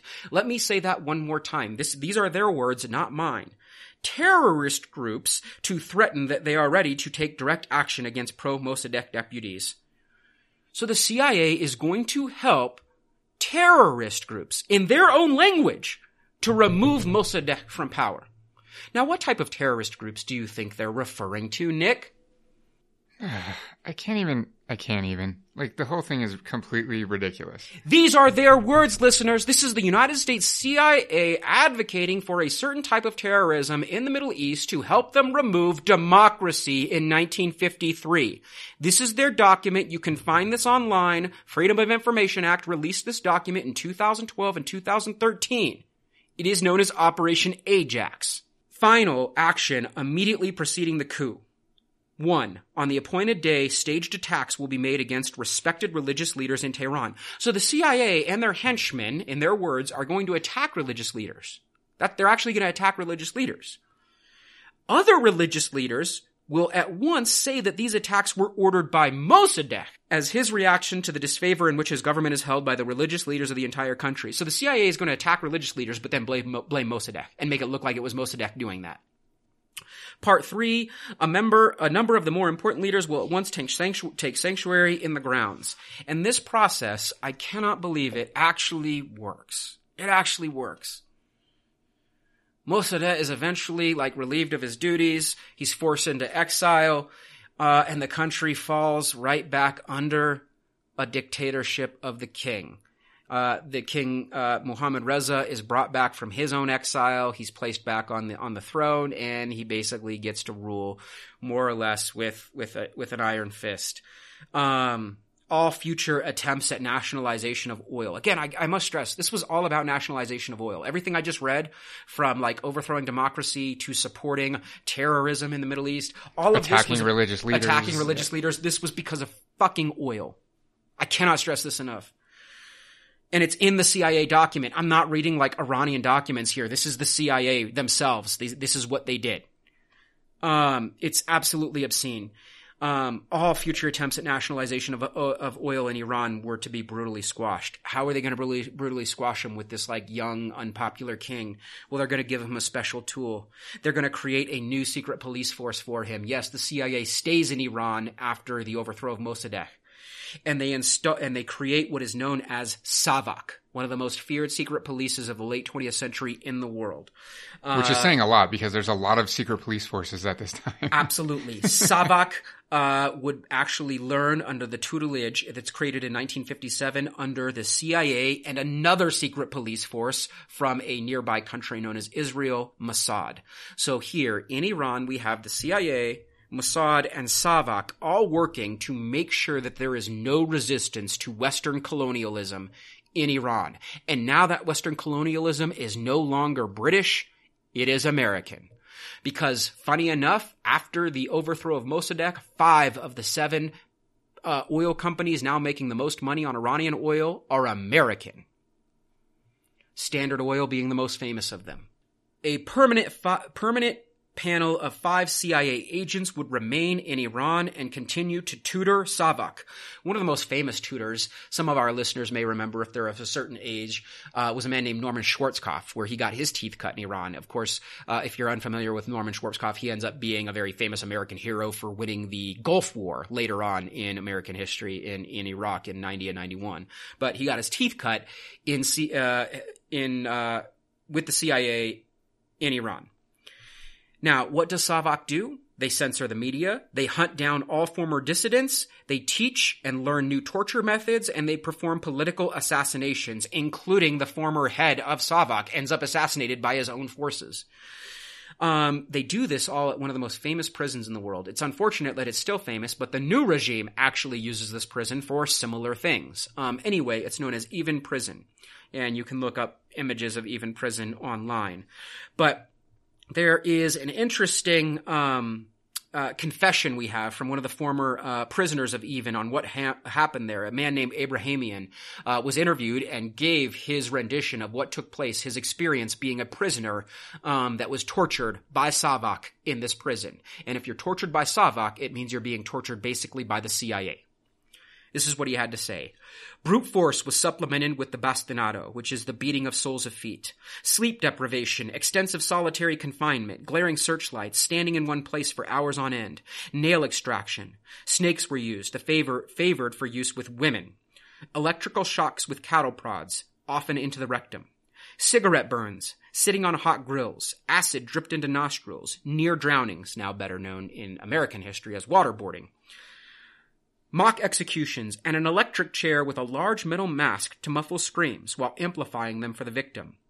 This latter contraption was dubbed the Apollo, which is an allusion to the American space capsules. Prisoners were also humiliated by being raped, urinated on, and forced to stand naked. What do you think of these types of torture techniques that the CIA either practiced or taught SAVAK how to practice in a foreign country? Yeah, I mean, there was a lot of hoopla about this. I don't want to say a lot. There was a little bit of hoopla about this not that long ago, actually, when some of these documents started being released. And it was not surprising, but kind of interesting, how much no one cared. Like, literally, this stuff was in the media, it was in the news, and like the public just turned a blind eye and like did not care that this is what the CIA does. Yeah, Americans are easily, at this point in time, and I do not think this is hyperbole, the most ethically and morally flexible people that have ever existed. They can both, at one point in time, talk about peace and freedom and democracy out of one side of their mouths, and then know that under the table, that those things exist because they are doing these things in other places around the world. And we cannot stress enough that this was not the will of the people. They overthrew the democratically elected leader to implement these types of policies in Iran. To show how far Savak would go under the tutelage of the CIA, one of my favorite Iranians of the 20th century is a school teacher and an author, a man named Samad Barangi, who lived in the very revolutionary city of Tabriz, which was already referenced in a prior revolution. And Samad Barangi, again, was a teacher and a writer. He wrote a children's book, one of the most famous children's books of the 20th century, at least outside the Western world, known as The Little Black Fish. We can link a free online version in the show notes if you want. It is just a children's story that teaches children how to challenge authority and how to challenge, like, prevailing wisdom through the vehicle of, like, again, just this little black fish who wants to see beyond his own pond. Like, he's been told his whole life, his pond is his whole world. Don't question. And he questions and goes on an epic journey. Like, it's just a kid's story. It's not unlike, I don't know, the Lorax or something here in the West. And yet Samad Barangi ends up being murdered by Savak. Technically, it says he drowned in the Aras River, but, like, who accidentally drowns in the Aras River? Like, no one accidentally drowns in the Aras River. He was killed by Savak. Savak agents were seen leaving the scene. He was drowned. He was murdered for writing and teaching to children to challenge the prevailing stories that they're told. That's it. That's it. I mean, I don't know. I don't know if I need to read an excerpt of this story right now, but I mean, we can link the whole story. Again, it's a kid's story. It takes like 10 minutes to read. I highly recommend it. I mean, this story shouldn't die just because Barangi did. Anyway, that's how far Savak was willing to go to quell dissent against the king. The king noticed dissent continued to grow, so between 1960 and 63, under, again, the tutelage of his Western allies, launched his own revolution. This is now like the third revolution of the 20th century we're talking about in Iran, but in this case, it's a revolution by the king for the people. That's a super weird revolution. The only reason he calls it a revolution is to, like, basically placate the people. It's known as the White Revolution. Can you have a revolution from the top down? No! That's no such thing as a revolution. A revolution is literally a world turned upside down. But regardless, the White Revolution is interesting. It does make one improvement for Iran. It does end up finally splitting the oil revenue between Brits, Americans, and then Iranians 50-50. It eventually does get that. What does he do with this extra revenue? He actually tries to make a little bit of a difference. I can't believe I'm saying nice things, but people are complicated, and we'll say a few things that he improved. The king, in this case, Mohammad Reza. He launched land reform programs. He abolished feudalism for good. He redistributed land to 1.5 million families. He nationalized forests and pasture lands. He did privatize government-owned enterprises. He actually granted women's suffrage. He created the Literacy Corporation to go spread, like, literacy around the country. He created the Health Corporation to provide medicine to rural areas. He nationalized all fresh water. And the Iranian education system to this day still has, like, it's still free education through, like, college. And you get free food for mothers, Social Security. All of those things were implemented under the king in his White Revolution. Those are all actually pretty good things. I mean, what do we make of this? Like, on one side, we've got torture, and then on the other side, we have these things that, like, what do we make of this? I mean, it's the two opposing ways to try to quell rebellion, right? On one, it's hardcore cracking down of dissent and torturing dissenters, and on the other side, it's liberal economic policies to try to placate anyone that might think about resisting. But it was too little too late, man. U.S. imperial interest and overt westernization really began to alienate traditionalists in Iran, especially those religious scholars who I keep kind of referencing. And the religious scholars have a big following there. So a lot of what the United States brought to Iran during this quasi-occupation under the Shah was antithetical to the traditional Shia beliefs and ways of life. Land redistribution sounded good on paper, but that land they redistributed was not from, like, the rich. It was from the religious scholars themselves, instantly making them enemies.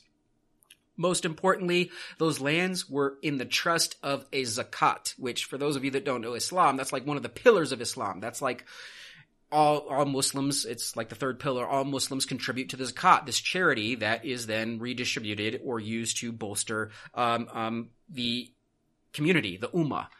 And a lot of the land that was redistributed to these families was taken from that Ummah collective. So it's super weird, but that's where they were taking a lot of this from. Further, complete entry into the global market as a subservient player created that extroverted economic development that I had mentioned earlier. It further perpetuated it. You can enter into the free market at any moment, but if you enter into that market after there are already an established hierarchy and leaders and movers and shakers, you're never going to catch up.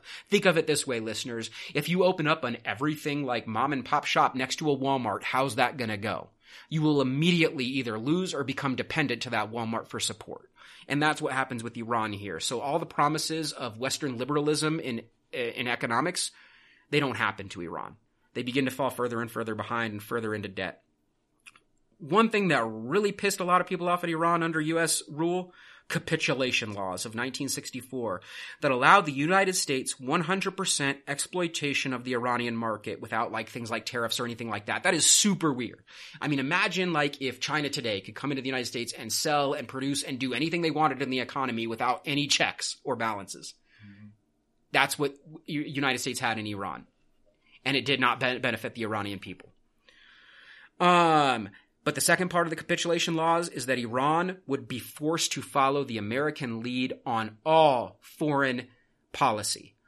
That means things like this is the 60s, so like things like the Vietnam War, or what would eventually be like the Six-Day War in Egypt, or whatever, Egypt and Israel, or the October War. All of these things that Iran would actually probably support the other side on, they were forced to support the Americans or the American allies on.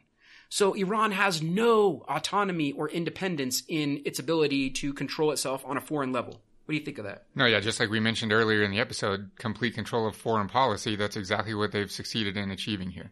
And it's into this atmosphere we get maybe the most famous Iranian of the 20th century, and now the most famous revolution that Americans are aware of, usually only from their own warped point of view. Ruhollah Mossawi Khomeini, and my pronunciation sucked that go around. My Farsi still sucks. It's inconsistent to say the least. But Khomeini, or as Americans say, Khomeini. My pronunciation was bad in both cases. But regardless, he becomes a prominent figure during this time in his resistance to the basically all of the things that take place during the White Revolution. His first name roughly translates into English as the Spirit of God.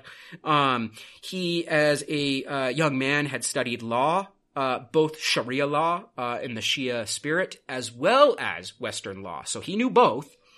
Jurisprudence, which is better known in Persian as fiqh. He also studied poetry and philosophy. Again, not just Islamic philosophy, but Western philosophy. The Aristotles, the Socrates, the Enlightenment thinkers, the Rousseaus, the Kants, etc. He studied all of these philosophies in his as a young man growing up in the city of Qom, which is the religious capital of Iran. Not the political capital, but the religious capital. He gained prominence in the early 1960s with the death of other lead religious leaders. He eventually became a professor of philosophy at a madrasa in Qom, and he became so popular that he became what was known as a marja-e-taqlid, which is basically a model for imitation. That's how popular he became.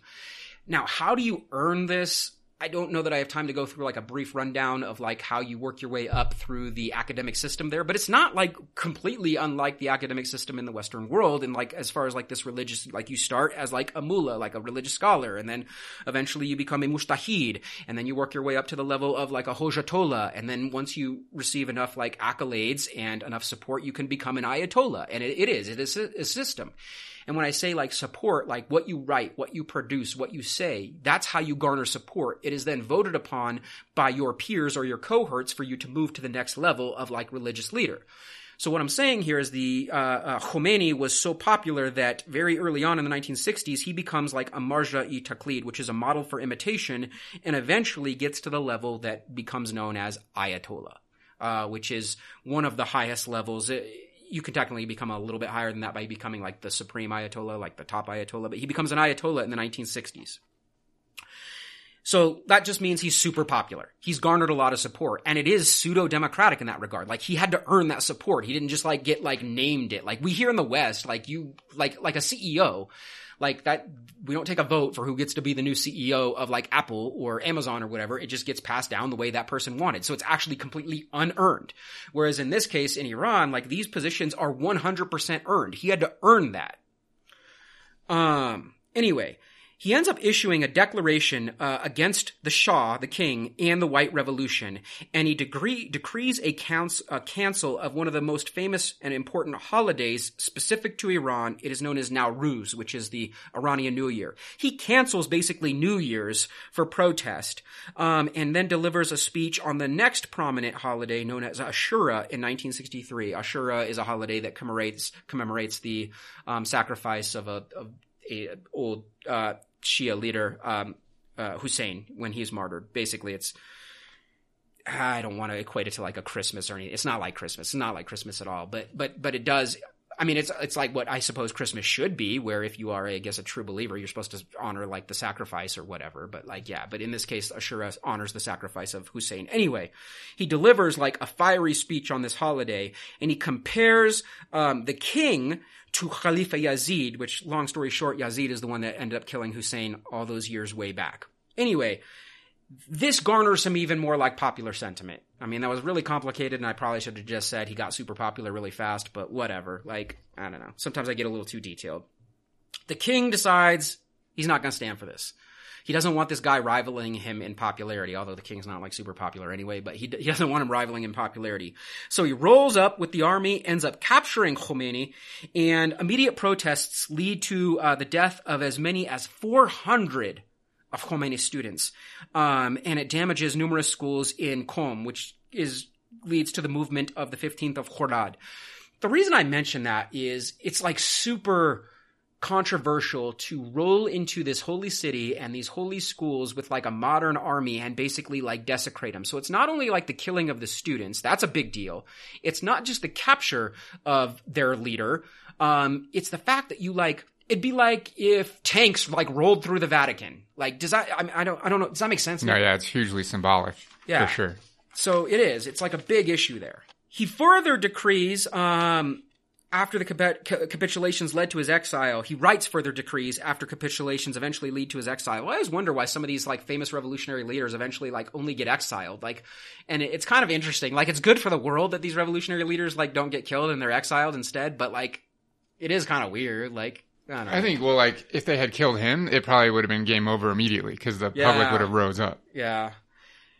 While Khomeini was in exile, he spent most of his time in the neighboring country in Iraq, in a town called Najaf. But eventually, Saddam Hussein, who most Americans know, comes to power and he expels him, and he ends up in Paris, France. It's interesting that Saddam expels him because, again, Saddam, for a brief period of time, it wasn't that brief, actually. It was a good chunk of time. Was actually a U.S. ally, believe it or not. And so that's one of the reasons Saddam ends up expelling him. Anyway, while in exile, he produces his most famous work, Hakumat-e-Islami Velayat-e-Faqih. And again, excuse my pronunciation if it was a little bit off, but in English, that is the Islamic governance of the jurist, which eventually would become like this is like the framework for the society that he would envision. And it becomes his vision once he successfully leads the revolution. So let's talk about his revolution, the famous Islamic Revolution of 1979. Basically, the revolution was already underway without him. He was in exile. There was growing unrest in Iran with the foreign influence, capitulation laws, the inequality in the market, new socioeconomic inequalities, overt secularism, and squashing of tradition, all under the leadership of the king, who was basically like walking lockstep with the United States. This basically led to a whole bunch of uncommon allies coming together and basically saying, look, we don't agree on a lot, but the king's got to go. And what I mean by like uncommon allies, like first and foremost, the religious like leaders. So like the far right of Iran, like they're part of this. They're like, we're done with this shit. But then weirdly enough, the National Front, who are socialist, make a comeback and they're like, we'll work with you on this. And then eventually, the Tudeh Party, which were communist, they make a comeback and they're like, yeah, we do agree on this one point. The king and the United States, they got to go. And then even a more militant communist fighting group known as the Mojahedin-e-Khalq. And again, I got that. I'm still struggling with that one. Khalq. They also eventually decide to join the fray. And they're an interesting group because they actually had, they actually would seize brief power in Afghanistan, as well, as a very pro-communist party. Anyway, and the youth, the young would join with this group, both urban and rural. So basically we have like these 5, 6, 7 different types of populations, all intermingling, all with very different visions of tomorrow, what type of Iran they want, and yet they're all willing to briefly put aside their differences to work for one common goal. The king's gotta go, the Shah's gotta go, and as well as his foreign, like, puppeteers, the United States, they gotta go. Like, we will no longer answer to anybody else. What do you think of that? Yeah, this is somewhat common, I think, in revolutions that are successful in overthrowing puppets of foreign countries. We talk about when we choose the Cuban Revolution, the same thing happened in Cuba with the student movements and Castro's movement and so on. And yeah, it's common. Yeah, left, right, center, it doesn't matter. They're all going to work together. Once you have a common enemy that many parties are willing to put aside their differences to target, then you start to build steam. The only symbol that they thought like might be able to unite them, though, like at least get the common people, the everyday like non-revolutionary people who are just like whatever sleepwalking through life, which is the vast majority of most populations, no matter where you live, was Khomeini. So they decide that he does get to call some of the shots here. Cassettes of his lectures were being smuggled into the country through the 1970s, which garnered him more like of this like fame, like clandestine, like cool martyr status. And of course, it is through these cassettes that he's not just advocating against the regime, but he is discussing what his vision is, the governance of the jurist. Further, a prophecy became popular, like a prophecy from like the 8th century, like going all the way back, that stated a man will come from Qom and he will summon people to the right path. Like that prophecy started like circulating and people were like making the connections. Oh man, like this imam from like way back in the day, like prophesized the rise of the Ayatollah Khomeini. Like it's interesting that people kind of like started to look for meaning there. Weirdly enough though, his son, Khomeini's son Mustafa was murdered by Savak in 1977, which led to mass protests, as you might imagine. And then the Shah himself recognized Khomeini's popularity was still too big, even though he was out of the country. So he publishes an article. The king himself writes an article called Iran and Red and Black Colonization, which is ludicrous that the king wrote this article because it just made the Shah look like an idiot. Basically, the article, what he means by red and black colonization is that the red is communist and the black is ultra-religious. He's basically saying the Ayatollah is like merging these two horrible things, communism and Islam, and it is going to be these things that like undo everything I've built here. It is colonization, and it's kind of weird that he calls it colonization since he's answering to the damn United States. That's colonization. Right. Anyway, the Shah at this moment in time had advanced cancer. So some people that apologize for the Shah writing these dumb articles like this say it was actually his cancer meds that had kind of like made him a little loopy and he decided to make poor choices. I don't know. I mean, let's be honest. He didn't write the articles, right? Yeah. There's a whole team of people, yes, both Americans and his own, that are doing all of this. More protests break out after this article is published, and 2 more students die and hundreds are injured during these protests. The reason I mention these 2 specific deaths is it actually sets a cycle. There is this idea, at least in certain forms of martyrdom in Shia Islam, that if a Shia revolutionary dies, that it is your duty to then protest 40 days later in remembrance of their martyrdom. The reason this is important is 40 days later, a remembrance protest leads to more deaths, which means another 40 days later, there'll be another protest where more people die. And basically now, every 40 days, there are these protests. And the king at one point is like telling his police and Savak, like, you've got to stop killing people at these protests because, like, or else these protests. Eventually, he fires his leaders of Savak because he's like, you guys cannot control yourselves. Like, stop killing people so the protests stop every 40 days. This is getting exhausting. The CIA themselves then come to the king and they're like, basically like, dude, you need to calm down, homie. Like, we've experienced in our 20 years of existence or whatever we've been around at this point so much. And we know all of the tactics of revolutions and you have nothing to worry. Iran is not remotely in danger of falling to a revolution. The CIA in all its infinite wisdom. Right. A fire breaks out. It's known as the mysterious Cinema Rex fire. Breaks out, and it actually claims 422 lives at this moment in time. And the reason this fire is important is because it's like one of those events where both sides claim the other like caused it. So like the king's like, oh man, the revolutionaries did this. And the revolutionaries like, hell no, you did this. And basically it causes like this deep divide. The Cinema Rex fire though is heartbreaking because 422 people died watching a movie. Non-stop protests leads to the king naming a new prime minister. His name is Sharif Amami, and they eventually start to rewind some of the westernization. They're realizing that we have to stop doing what we're doing because the people hate us. They hate us. But it's too little, too late. And now a third very famous holiday in not just Iran now, the entire Islamic world, Eid. Marchers finally call for the return of Khomeini, and the Shah ends up declaring martial law. Black Friday takes place on September 8th of 1978, where 5,000 Iranians march in defiance of the martial law, and a general at the time, a man named Ovesi, opens fire and kills 64 of these protesters in Jaleh Square. So it's known as Black Friday in Iran, this murdering of these 64 protesters in Jaleh Square. Khomeini orders that there will now no longer be any negotiation with the current regime. The king himself is actually shocked too. He's pretty heartbroken that this many people died at the protest, and he orders basically no more soldiers at protests. Like there will no. So he's backing down. He's already backing down. Unity peaks as strikes and boycotts will now be the new tactic of the revolutionaries, and unchecked demonstrations now, because there's no army there, become constant. By October, as many as 10% of the adult population was no longer even working and constantly marching. That doesn't sound like a lot, but think in mind, 10% of the adult population is not doing anything. That's like a general strike. So your country is doing nothing. The BBC then, since Khomeini's still in exile and now he's in Paris, the BBC shows up there and interviews him, and he becomes a household name around the world. He himself is named, weirdly enough, in the West, because the West seems to hate him now, but Time Magazine Man of the Year in 1979. Super weird. The National Front officially signs an accord to work together with Khomeini and the clerics. Students then go on to light a whole bunch of shit on fire in Tehran in October of 1979, burning all symbols of foreign influence. So if you're like anything that's a symbol of foreign influence, it was burned. Basically, they're tired of being under foreign influence.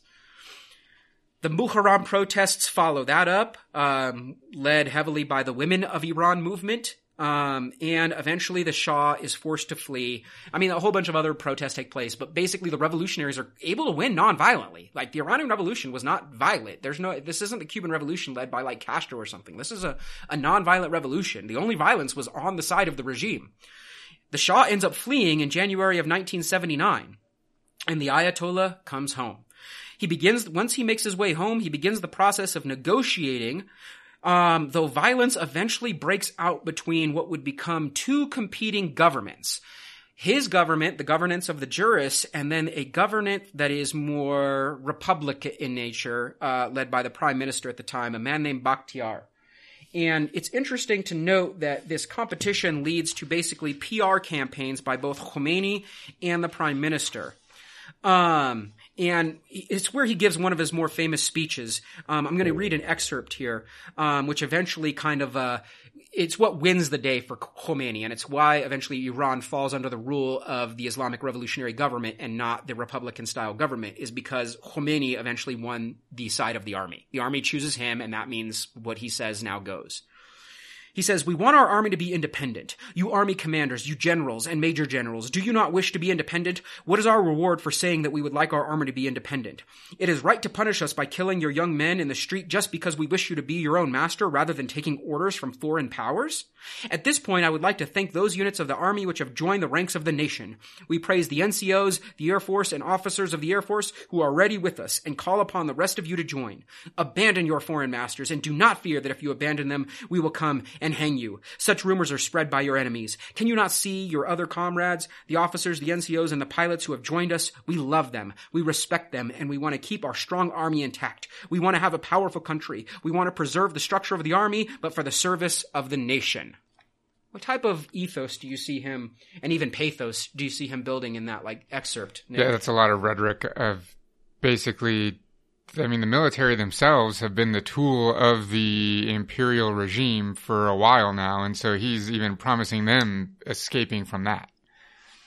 On April 1st of 1979, he's won enough support that the Islamic Republic of Iran is declared as the official new government of Iran, and Bakhtiari and all other opposition has to back down. In terms of the immediate aftermath, I haven't been overtly critical of Iran yet, but I probably need to be a little bit critical here. The consolidation is not peaceful. Like after any revolution, it is ugly. In fact, former leftist allies like the Tudeh Party or the Mojahedin Haqq, they are marginalized or forced into exile. Many of them end up in Iraq. There is a swift and honestly invasive desecularization of society. One of the greatest like sources on this here in the West is actually a graphic novel turned film by Marjane Satrapi and her eyewitness account as a young girl, like what this was like, living through this quick transition, and it wasn't always good. Khomeini instituted the Velayat-e-Faqih, which is like the rule of jurisprudence. It becomes enforced. That is enforced through a couple of interesting institutions that are established. The first is a formation of what is called comités, or just in English committees, that would be manned by basij, which are like super young men that have never really had any like strong position of power. They're like overtly like right-leaning and religious. And you give these young men that have felt oppressed and angry, and you give them guns and tell them they get to basically decide what is right and wrong in a society, that just is never's going to go well. I mean, it's just not, and it didn't. It did not go well, and most of us know if you were a woman, it went really poorly. Now, I mean, the good news is over time, it's not the way it was right after the revolution, but we must say that the revolution, this did happen. This did happen. By the way, the name of the graphic novel turned film is Persepolis. You didn't mention its actual name. Oh, shit. So, anyway. The Revolutionary Guard is formed at this moment in time. The now famous, because of recent event, Al-Quds Force would eventually be formed during this period of time. And many secularists and Westerners are kind of forced to flee. It is a very controversial, it's even in my own opinion, that has like family that both left and still lives like through this process. Like it is a super controversial time. Like on one way you celebrate the liberation and independence of the country from foreign occupation now that, as we've discussed in this long episode at this point, has lasted for 150 years. But then you see the kind of very,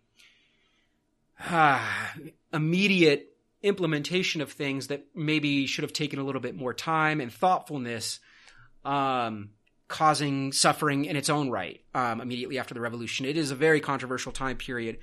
I will say, and this must be like, although we talk about this in the revolutions class, that this is like, I don't know if there's ever a true revolution where this hasn't happened. That's not to dismiss any of the suffering and the atrocities that were committed, but after every single legitimate revolution, there is some period where whoever's the successful party at gaining power must somehow eradicate all of the other parties that may potentially threaten them. Oh yeah, I mean, and our listeners know that have listened to our other series, Myth is America, know, believe it or not, the United States, again, your own founders did this very same thing immediately after their successful war against England. They consolidated power and forced a whole lot of people into compromising situations, and a lot of people suffered because of the choices that they were making as well. So yes, that it is common after successful revolutions or wars for independence. I guess there's a quote that kind of like, that describes this, I guess, this feeling that people of any Iranian heritage have about this time period, that I think kind of colors it pretty well. It's by the author Human Majd in his work, The Ayatollah Begs to Differ. He had this to say about the revolution. He says, Iranians overthrew a 2,500-year monarchy in 1979 to liberate themselves from an autocratic dictator, as well as to liberate themselves from foreign domination, a factor that most in the West did not understand at the time, and that was also partly the motivation for the takeover of the U.S. Embassy. And for almost 30 years now, whatever can be said about Iran, it cannot be said that it is subservient to any greater power. That anything Iran does now, that's what he's saying, no matter what we can say, for all the faults or hang-ups of the current regime or the post-revolutionary regime, one thing that can definitely not be said is Iran answers to nobody but Iran now. And very few countries in the world can say that. And that sets the table for, I mean, up into this day, Iran's relationship with other countries like the United States. I mean, a lot of people like to talk about one of the post-revolutionary processes, the hostage crisis. I'll just mention it super briefly since I do think most of our listeners are aware of it. But it takes place during this time, started in November of 1979 and lasted 444 days. Americans lost their collective minds over this. Like, oh my God, how dare they seize this like embassy? Like, you held the country hostage for like 3 decades. Get the fuck out of here. Anyway. It wasn't even under Khomeini's orders at first. It was students that just decided to do this. You know, I don't advocate for holding anyone hostage, but I mean, it is kind of weird. It's like the pot calling the kettle black, but you know, whatever. I'm kind of a moral absolutist in this regard. Like, you shouldn't do this on either side. But anyway, it lasted for 444 days. And the original request of the people holding the embassy was like, hey man, like our king fled and he eventually ended up in your country. Will you send him back so he can face charges for all his crimes against us? And the Jimmy Carter administration decided that wasn't going to be a thing. And the Shah, the king, had cancer anyway, so he ends up dying. And then we're at an impasse. Was he in the U.S.? Yeah, he originally went to Cairo and hung out with Anwar Sadat in Egypt, and then he eventually ends up in the United States for treatments. Yeah. So, and that's what they want. That's why they wanted him back. They're like, just send him back and like, we'll free your hostages. And it never happened. And then he dies. And then it's like, we're at an impasse. There's the failed operation to like free those hostages, known better as Operation Argo, or made famous by the awful Ben Affleck movie Argo. Anyway, that takes place. And eventually, of course, big bad Ronnie Reagan shows up and guarantees he can handle the situation. And in a way, he kind of does. He gets the hostages freed, but what people don't know are all the other dirty things happening under the table that also facilitated that, which culminate in later on the Iran-Contra affair. I'm not going to do that right this second. Iran then institutes a new constitution. I don't know how in-depth I should go here. As like I said, I know this episode's already getting kind of long, but I know our listeners might be super interested to understand roughly how Iran works. So essentially, there is an assembly of experts that created the constitution. The Ayatollah did not create the constitution. It is an assembly of experts, other Ayatollahs that come from Qom, who all achieved their status, again, democratically, if you really think about it. They end up outlining a board that attempted to intersect theocracy and democracy. There is definitely no separation of church and state. No one's saying that. That is not a thing in Iran. They want to actually intersect them. So it is the theocratic and democratic governments working together. The theocratic government led by the Supreme Ayatollah, which at that time was Khomeini, now Khamenei,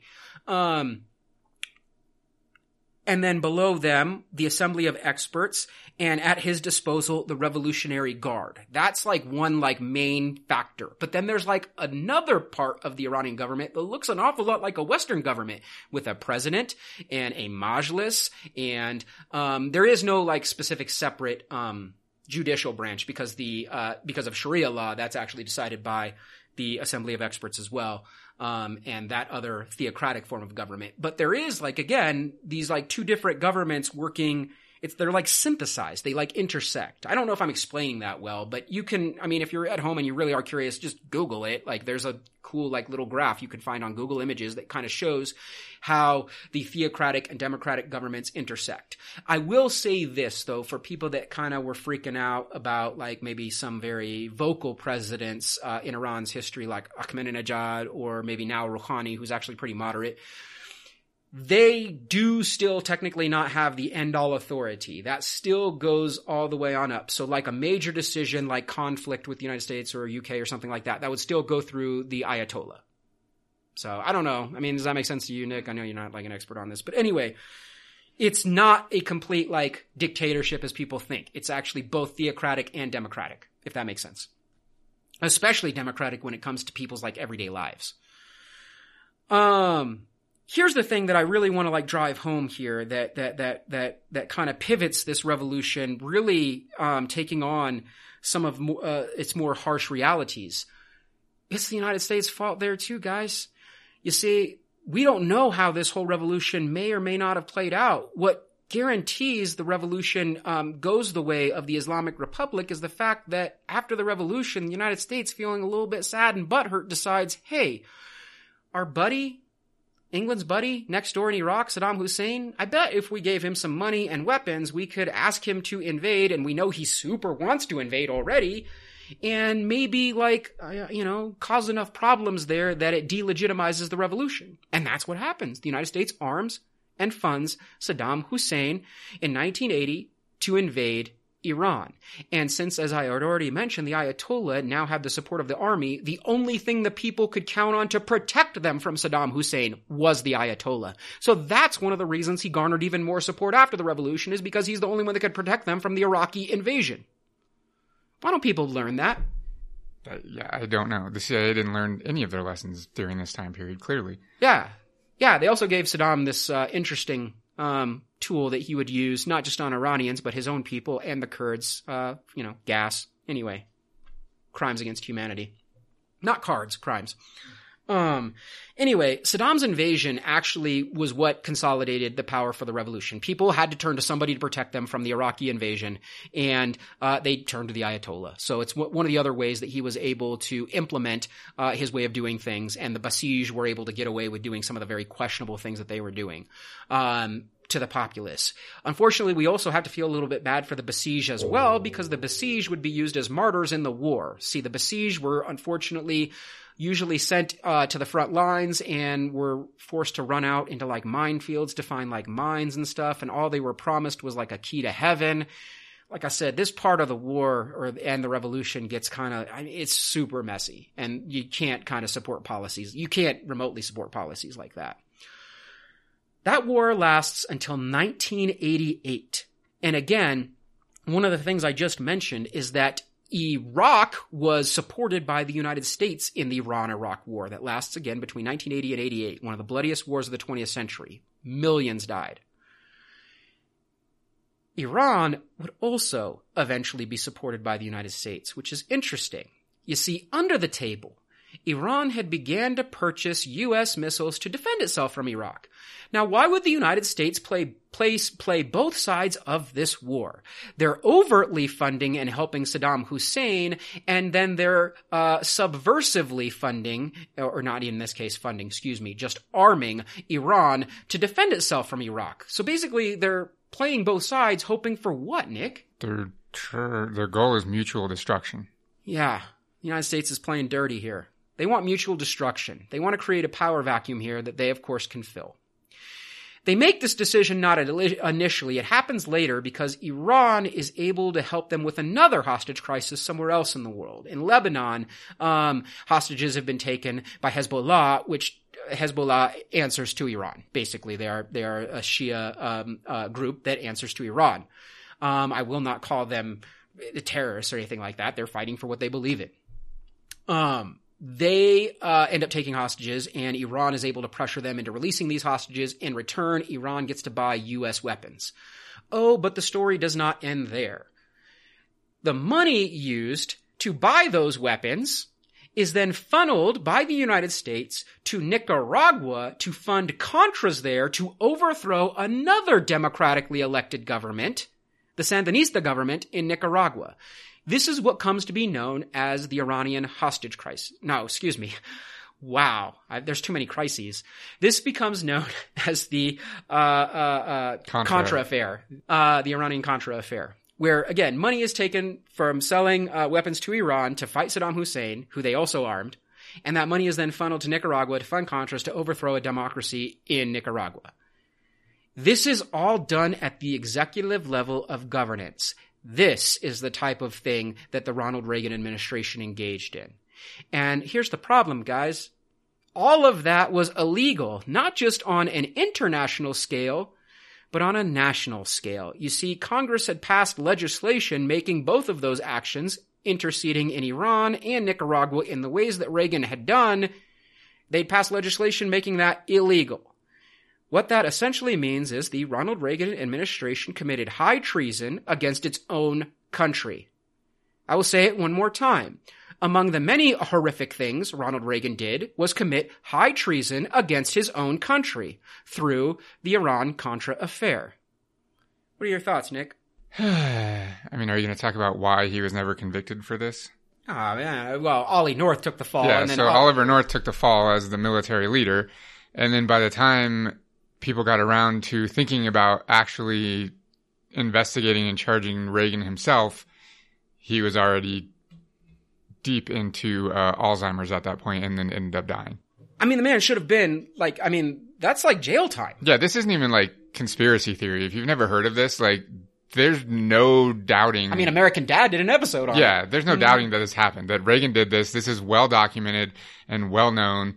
It's little known, I think, in the American public, but it's well known that they did this. This isn't like a conspiracy or something. This is for sure. Doubling down on horrific U.S. interventions during the Iran-Iraq war is towards the end of that war. Again, millions die because of the mutual destruction supported by the United States at this moment in time.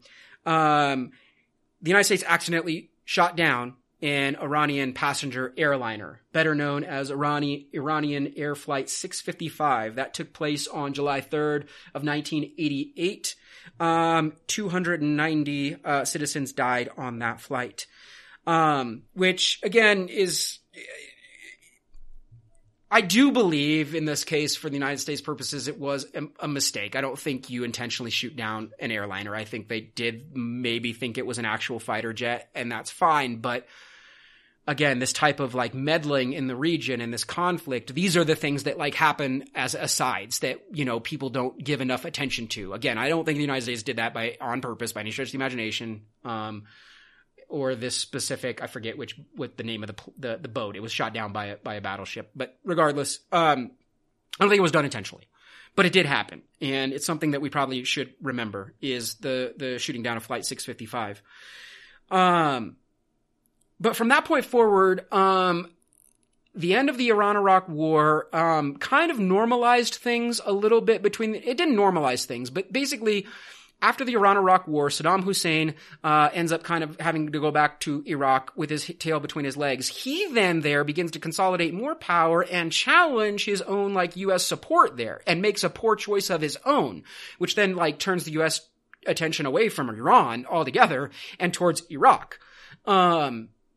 Which kind of makes Iran and the United States weird. I don't think they're connected allies, but both of them hated Saddam Hussein at that point in time. And Saddam Hussein made a poor choice by invading Kuwait that, they could share intel and information. And I'm willing to bet under the table they kind of did. I'm sure. Yeah. And so eventually the Gulf War breaks out, and we do know the United States succeeds in pushing Saddam Hussein back to Iraq. And then as far as U.S. interests are concerned in the region, basically the rest of the 90s, they're more focused on what's going on with the Saddam Hussein regime than they are with what's going on in Iran. And that's when Iran begins to, again, calm down on some more of the very overt rule of jurisprudence stuff and begins to, they don't secularize. I would never say that, but it becomes a lot looser than many people imagine it actually is. 70% of the, university students are women and things like that. People think everybody's there as oppressed. No, this is not the case. Things are loosened up quite a bit. The economy begins to grow based on, of course, oil sales, not to the United States, but to China and Russia, who become very prominent allies to this day of Iran. Something to think about. And Iran, again, becomes much more finally after this long process of its revolution, and it becomes independent. It becomes autonomous. It gets to do what it wants to do. And one of the things it decides it wants to do to maybe, I don't know, help bring it into the 21st century is to develop nuclear power. And they feel they have every right to do so. They don't feel like it is anyone's right to say they cannot have nuclear power. And if a side of that, if a byproduct of that is nuclear weapons, who is anyone else to decide? What are your thoughts on that? This is the hypocrisy of the world powers that have nuclear weapons to think that they get to decide who isn't allowed to have nuclear weapons is just ridiculous. Yeah, so from Iran's point of view, let me be blunt, listeners. Only one country in human history has ever used nuclear weapons on a civilian population. Only one country was crazy enough, irresponsible enough to use nuclear weapons on a civilian population, and that is the United States. So they do not have the moral or ethical wherewithal to dictate to anybody who gets to have nuclear weapons. It's that simple. So, from that point forward, Iran decides it is going to try and develop that. Obviously, this causes a hubbub in the Western world, like, oh my God, they're so out there and crazy and not responsible enough. We don't want them to have these kinds of capabilities. Again, who is the West to say? I mean, we've talked about it already in this podcast. Was it Iran that started World War I, killed millions of its own people? Was it Iran that committed the Holocaust? Was it Iran that launched bombs on Hiroshima and Nagasaki? Was it Iran that colonized the United States or Great Britain or Russia? It's no to all of those. Who is not responsible enough at this point? Who are we kidding here, people? Iran works on its nuclear program, and they're able to take information from allies, maybe Russians or the Chinese. They're also able to take stuff they used to have when America was there and reverse engineer it. Things ranging from like infrastructure on oil derricks to F-14 Tomcats. I mean, all of this stuff is used. The Iranian people, again, being one of the oldest groups of people in human history, are pretty resourceful. Let's just say that. So, sanctions. The sanctions come down hard from the West, and they are supported by the United States, and then, of course, all the United States NATO allies, North Atlantic Treaty Organization allies. What are they sanctioning? Well, they're trying to apply economic pressure for a political goal in this case, to get Iran to stop enriching uranium and seeking to develop its nuclear prowess for the benefit of Iranians. And so, again, this is violence. It might not be the same violence of, like, funding Saddam Hussein to go invade, but this is still violence. What you're doing is this is economic violence. You're withholding things that other people have access to, like medicine. People are dying there of very simple diseases because the West refuses to give them access to this medicine, even if they can purchase it, because of these sanctions. Because you don't want the government developing nuclear power, you're willing to let people die. When your own government already has nuclear weapons. Yeah. It's ridiculous. Why the hypocrisy of Americans here? And Brits, I mean, and the French, if and the anyone Germans. has listened to the Myth is America series, you know that this country is founded on hypocrisy, so it should be no surprise. Another interesting event that many of you are unaware of regarding recent developments in Iran was, well, I think most people are aware of, the Green Revolution. So this podcast, and myself and Nick, have mixed feelings on the Islamic regime. It's complicated. Let's just say that. Love the fact that they were able to create an autonomous country. Still feel like they're a little bit heavy-handed with their dealings with their own people. Yes, way heavy-handed. So in that spirit, the Iranian revolutionary ethos sprang up again in 2008 with the Green Revolution. And in that case, the Islamic revolutionary government came down heavy-handed on its own people, and for that it must be called out. It was during the re-election of Ahmadinejad, who was not the most popular leader. Well, he's a populist leader, but very far right-leaning populist leader when they had just spent in the 90s under more, what would I say? I don't want to say left-leaning, no such real thing in modern Iranian politics, but let's just say more moderate. A more moderate leadership throughout the 90s. So anyway, this re-election led to protests, which would be the Green Revolution, which was doused and violently. I cannot say it any other way. It was doused violently by the current regime. The United States voiced, at least from an outside, advocacy for the revolutionaries, but this is where it comes into play for listeners that might be curious as to how Iranian revolutionaries that want to maybe change their current regime feel about the West. They don't want help. At least most of them, at least that I would imagine they wouldn't want help. Because at this point, any intervention by the West comes with strings attached. I mean, think about the fact that they would choose a dictatorial regime. I mean, most of them, right? We're speaking for them, but versus overthrowing that with U.S. help because they do not want to deal with the ramifications of, again, allying with the United States. Yeah, if you're choosing between the better option for Iranians, it is still the Islamic revolutionary government by the widest of margins. And I don't even want to call that dictatorial. It's just not. More heavy-handed than... It's a synthesis, like I said, of theocracy and democracy. And it's actually become less and less heavy-handed over time. But there's a lot of nuance there. Further, I think it would behoove us to mention that U.S. invasions or violence doesn't end with just military or political, or in the case of sanctions, economic conquest, we've taken this to the internet as well. Operation Olympic Games. Have you heard of Operation Olympic Games? No, I'll just say no. You've never heard of Operation Olympic Games? I've heard that term, and I know about the hacking scandal, but I don't know any of the details. Okay, so really, 2012, 2013, this is another secret operation by the United States. I don't know that it's specifically CIA in this case. It may or may not be. We might have to look up those details, but it doesn't matter. Operation Olympic Games is the launching of a worm program known as Stuxnet. The United States launches this cyber warfare into Iran, and essentially it is meant to compromise the nuclear program. So they launch this like worm, and Nick knows, listeners probably know at this point, I'm a technophobe at this point. So I'm going to be speaking out my ass a little bit here on how it actually works. But essentially what it does is it compromises the ability for them to enrich uranium by attacking the centrifuges, I believe, are like what they're called. They speed them up or they make it like irregular, and it destabilizes the enrichment of uranium. That's essentially what this worm, this computer program does. So this is cyber warfare. This is an invasion. This is compromising the sovereign nature of Iran. What do you think of that?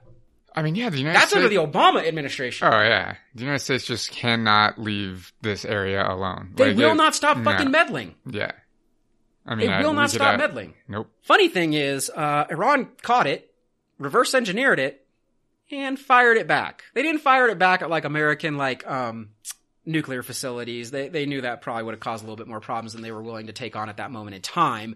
But they fired it back in certain regards at a few tourist destinations. And so now, that means that other people have this worm, this Stuxnet that can destabilize, entire systems, energy producing systems. I'm willing to bet other types of systems, whatever, whatever you need. So that's now that's in Iran's wheelhouse, and I'm willing to bet whoever else Iran's allies are, and now it's in American. So everybody now has access to this Stuxnet type of program because Americans could not just leave well enough alone. Mm-hmm. Interesting. Which brings us up, more or less, there was uprisings last year in Iran that were also seeking a much more liberalist society. And Rouhani himself, the current president of Iran, is much more moderate than his predecessor. And Iran is definitely, moving in directions that we would think that we want to move them in, like signing a nuclear deal with the Obama regime, even after the whole nightmare of Stuxnet. They signed this deal, basically removing the sanctions, and we'll start doing things for our nuclear program the way you want. And here's the funny thing. Third-party people oversaw this, and Iran was following they were compliant. They were 100% compliant.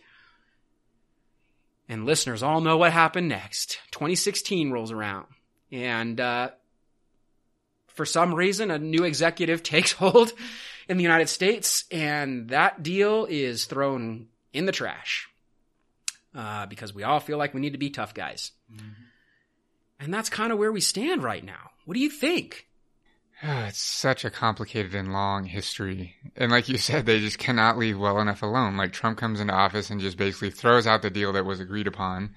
And, here we are, it's so easy to sympathize with the Iranian side of the U.S.-Iranian conflict every time. The lesson of this long, long episode regarding the 19th, 20th, and 21st centuries for Iran, at least in terms of foreign relations and stuff, is to really drive home the idea that the West continues to meddle, and they continue to meddle without even knowing their own history of what has transpired, and without any empathy or understanding of the Iranian perspective or any respect for the Iranian perspective, which is interesting because, again, I'll be blunt, West. You wouldn't exist without the Iranian people. There would be no Western civilization without Iranians. And I think your point is key, that most people don't know anything of this history. And the common person, if we did a man in the street thing, is like... They couldn't find it on a map. Well, no, for sure. And it would be Iranians are radical Islamic country that wants to destroy the United States. You're like, what? Iran attempted democracy at least 3 times in the 20th century, and it was the West. They legit just want to be left alone. That's it. Operate on a geopolitical scale as respected and equal to any other nation. Not better than, like a couple of countries I know, equal to. Mm-hmm. These are not like ridiculous requests. Yeah.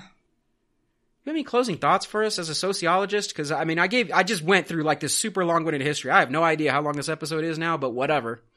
I think that Iran plays the role of the like scary other a lot of the time right now in like modern U.S. history. It plays that role really easily because you can throw around the term nuclear weapon and people are terrified, being the public, I mean. And there's not a lot of other countries that can do that in a way that's as uncomplicated. Maybe North Korea is up there too. I think those are the two really kind of scapegoats now. When we need some big other to scare the American public and keep us in line, we can point to those two. But most people don't know the complex histories of either of those countries, but definitely not Iran. There are very few smaller nations around the world that have successfully given the middle finger to the United States, successfully, and created their own autonomous nation, for better or worse.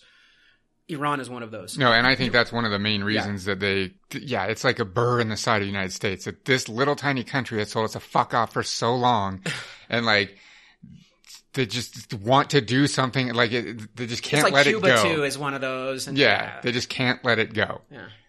It's almost like the Bay of Pigs. Like, they just cannot stop meddling and trying to just...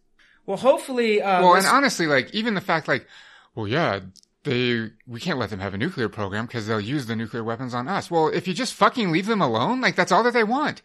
They're not just for, like, no reason, let's bomb the United States. Like, no one does that. Yeah, no one wakes up one day and they're like, we hate America's freedom. Nobody does that. The reason we decided to do this episode specifically on Iran is to show the very rich history of Western and then later just American meddling in this specific region. No one wakes up one morning just randomly mad at the United States because you have the freedom to go buy a Toyota, eat a Big Mac, and whatever. I don't even know what else we do. Shove as much Fortnite into your brain as you want. Which I think is funny because no one cares Iranians can do that exact same thing. No one wants to take that from you. People. Well, I think that whole narrative of like, they hate us because they want what we have. Like, that's so absolutely ridiculous. Because either those countries already have what we have, or they want nothing to do with what we have, and that's why they're pissed. Yeah, I don't think anyone wants mass obesity problems, mass shootings every other week. I mean, whatever. Everything that Iran wants that we have, they already have. Yeah. And the rest they just don't want anything to do with. Oh, they do have that free college and comprehensive healthcare thing going on, though. Yeah, weird. Interesting. Anyway, we're getting long in the tooth here. Listeners, hopefully like this episode just kind of gives you a window. The goal of this was to like speak to like the very rich history of the last century and a half of Iran. And to hopefully like educate on the complications, the nuance, perhaps inform a little bit about the ethos of a place that I am super connected to, culturally and through family. Obviously, I have my own mixed feelings there. I can't go there for a whole host of different reasons. I've never been there. I've been here, and it's a complicated story. But it is something that, like, just like for I know Americans of like Irish heritage just kind of feel this like connectivity to maybe a little bit of their Celtic or Catholic roots or something. It's kind of similar in that regard. Like, I can't identify as like I'm like an Iranian. I'm not. I'm born here. I'm whatever, American citizen. It is what it is. But like, there is this kind of like connectivity in a certain way. So we really wanted to kind of provide that information and education, and hopefully you all, and this is important for me really, can spread, like disseminate some of this information, because the West is just super ignorant. The West is ignorant on a lot of topics, but this one in particular is just nauseating. I say even like the entire Middle East. Yeah. It's so important in global context. We realized that with our episodes on the Kurds that we did, last year or whatever. Like, it just, yeah. Anyway, thank you all for listening. Nick's going to close us out. Yeah, check us out online, revolutionandideology.com. If you like what we are doing, you can support us on Patreon. We're at patreon.com/revolutionandideology. We have a YouTube channel where we post all of our episodes and some other videos there. We're on Twitter at Rev and Ideology. Until next time, I'm Nick. I'm Jared. Later.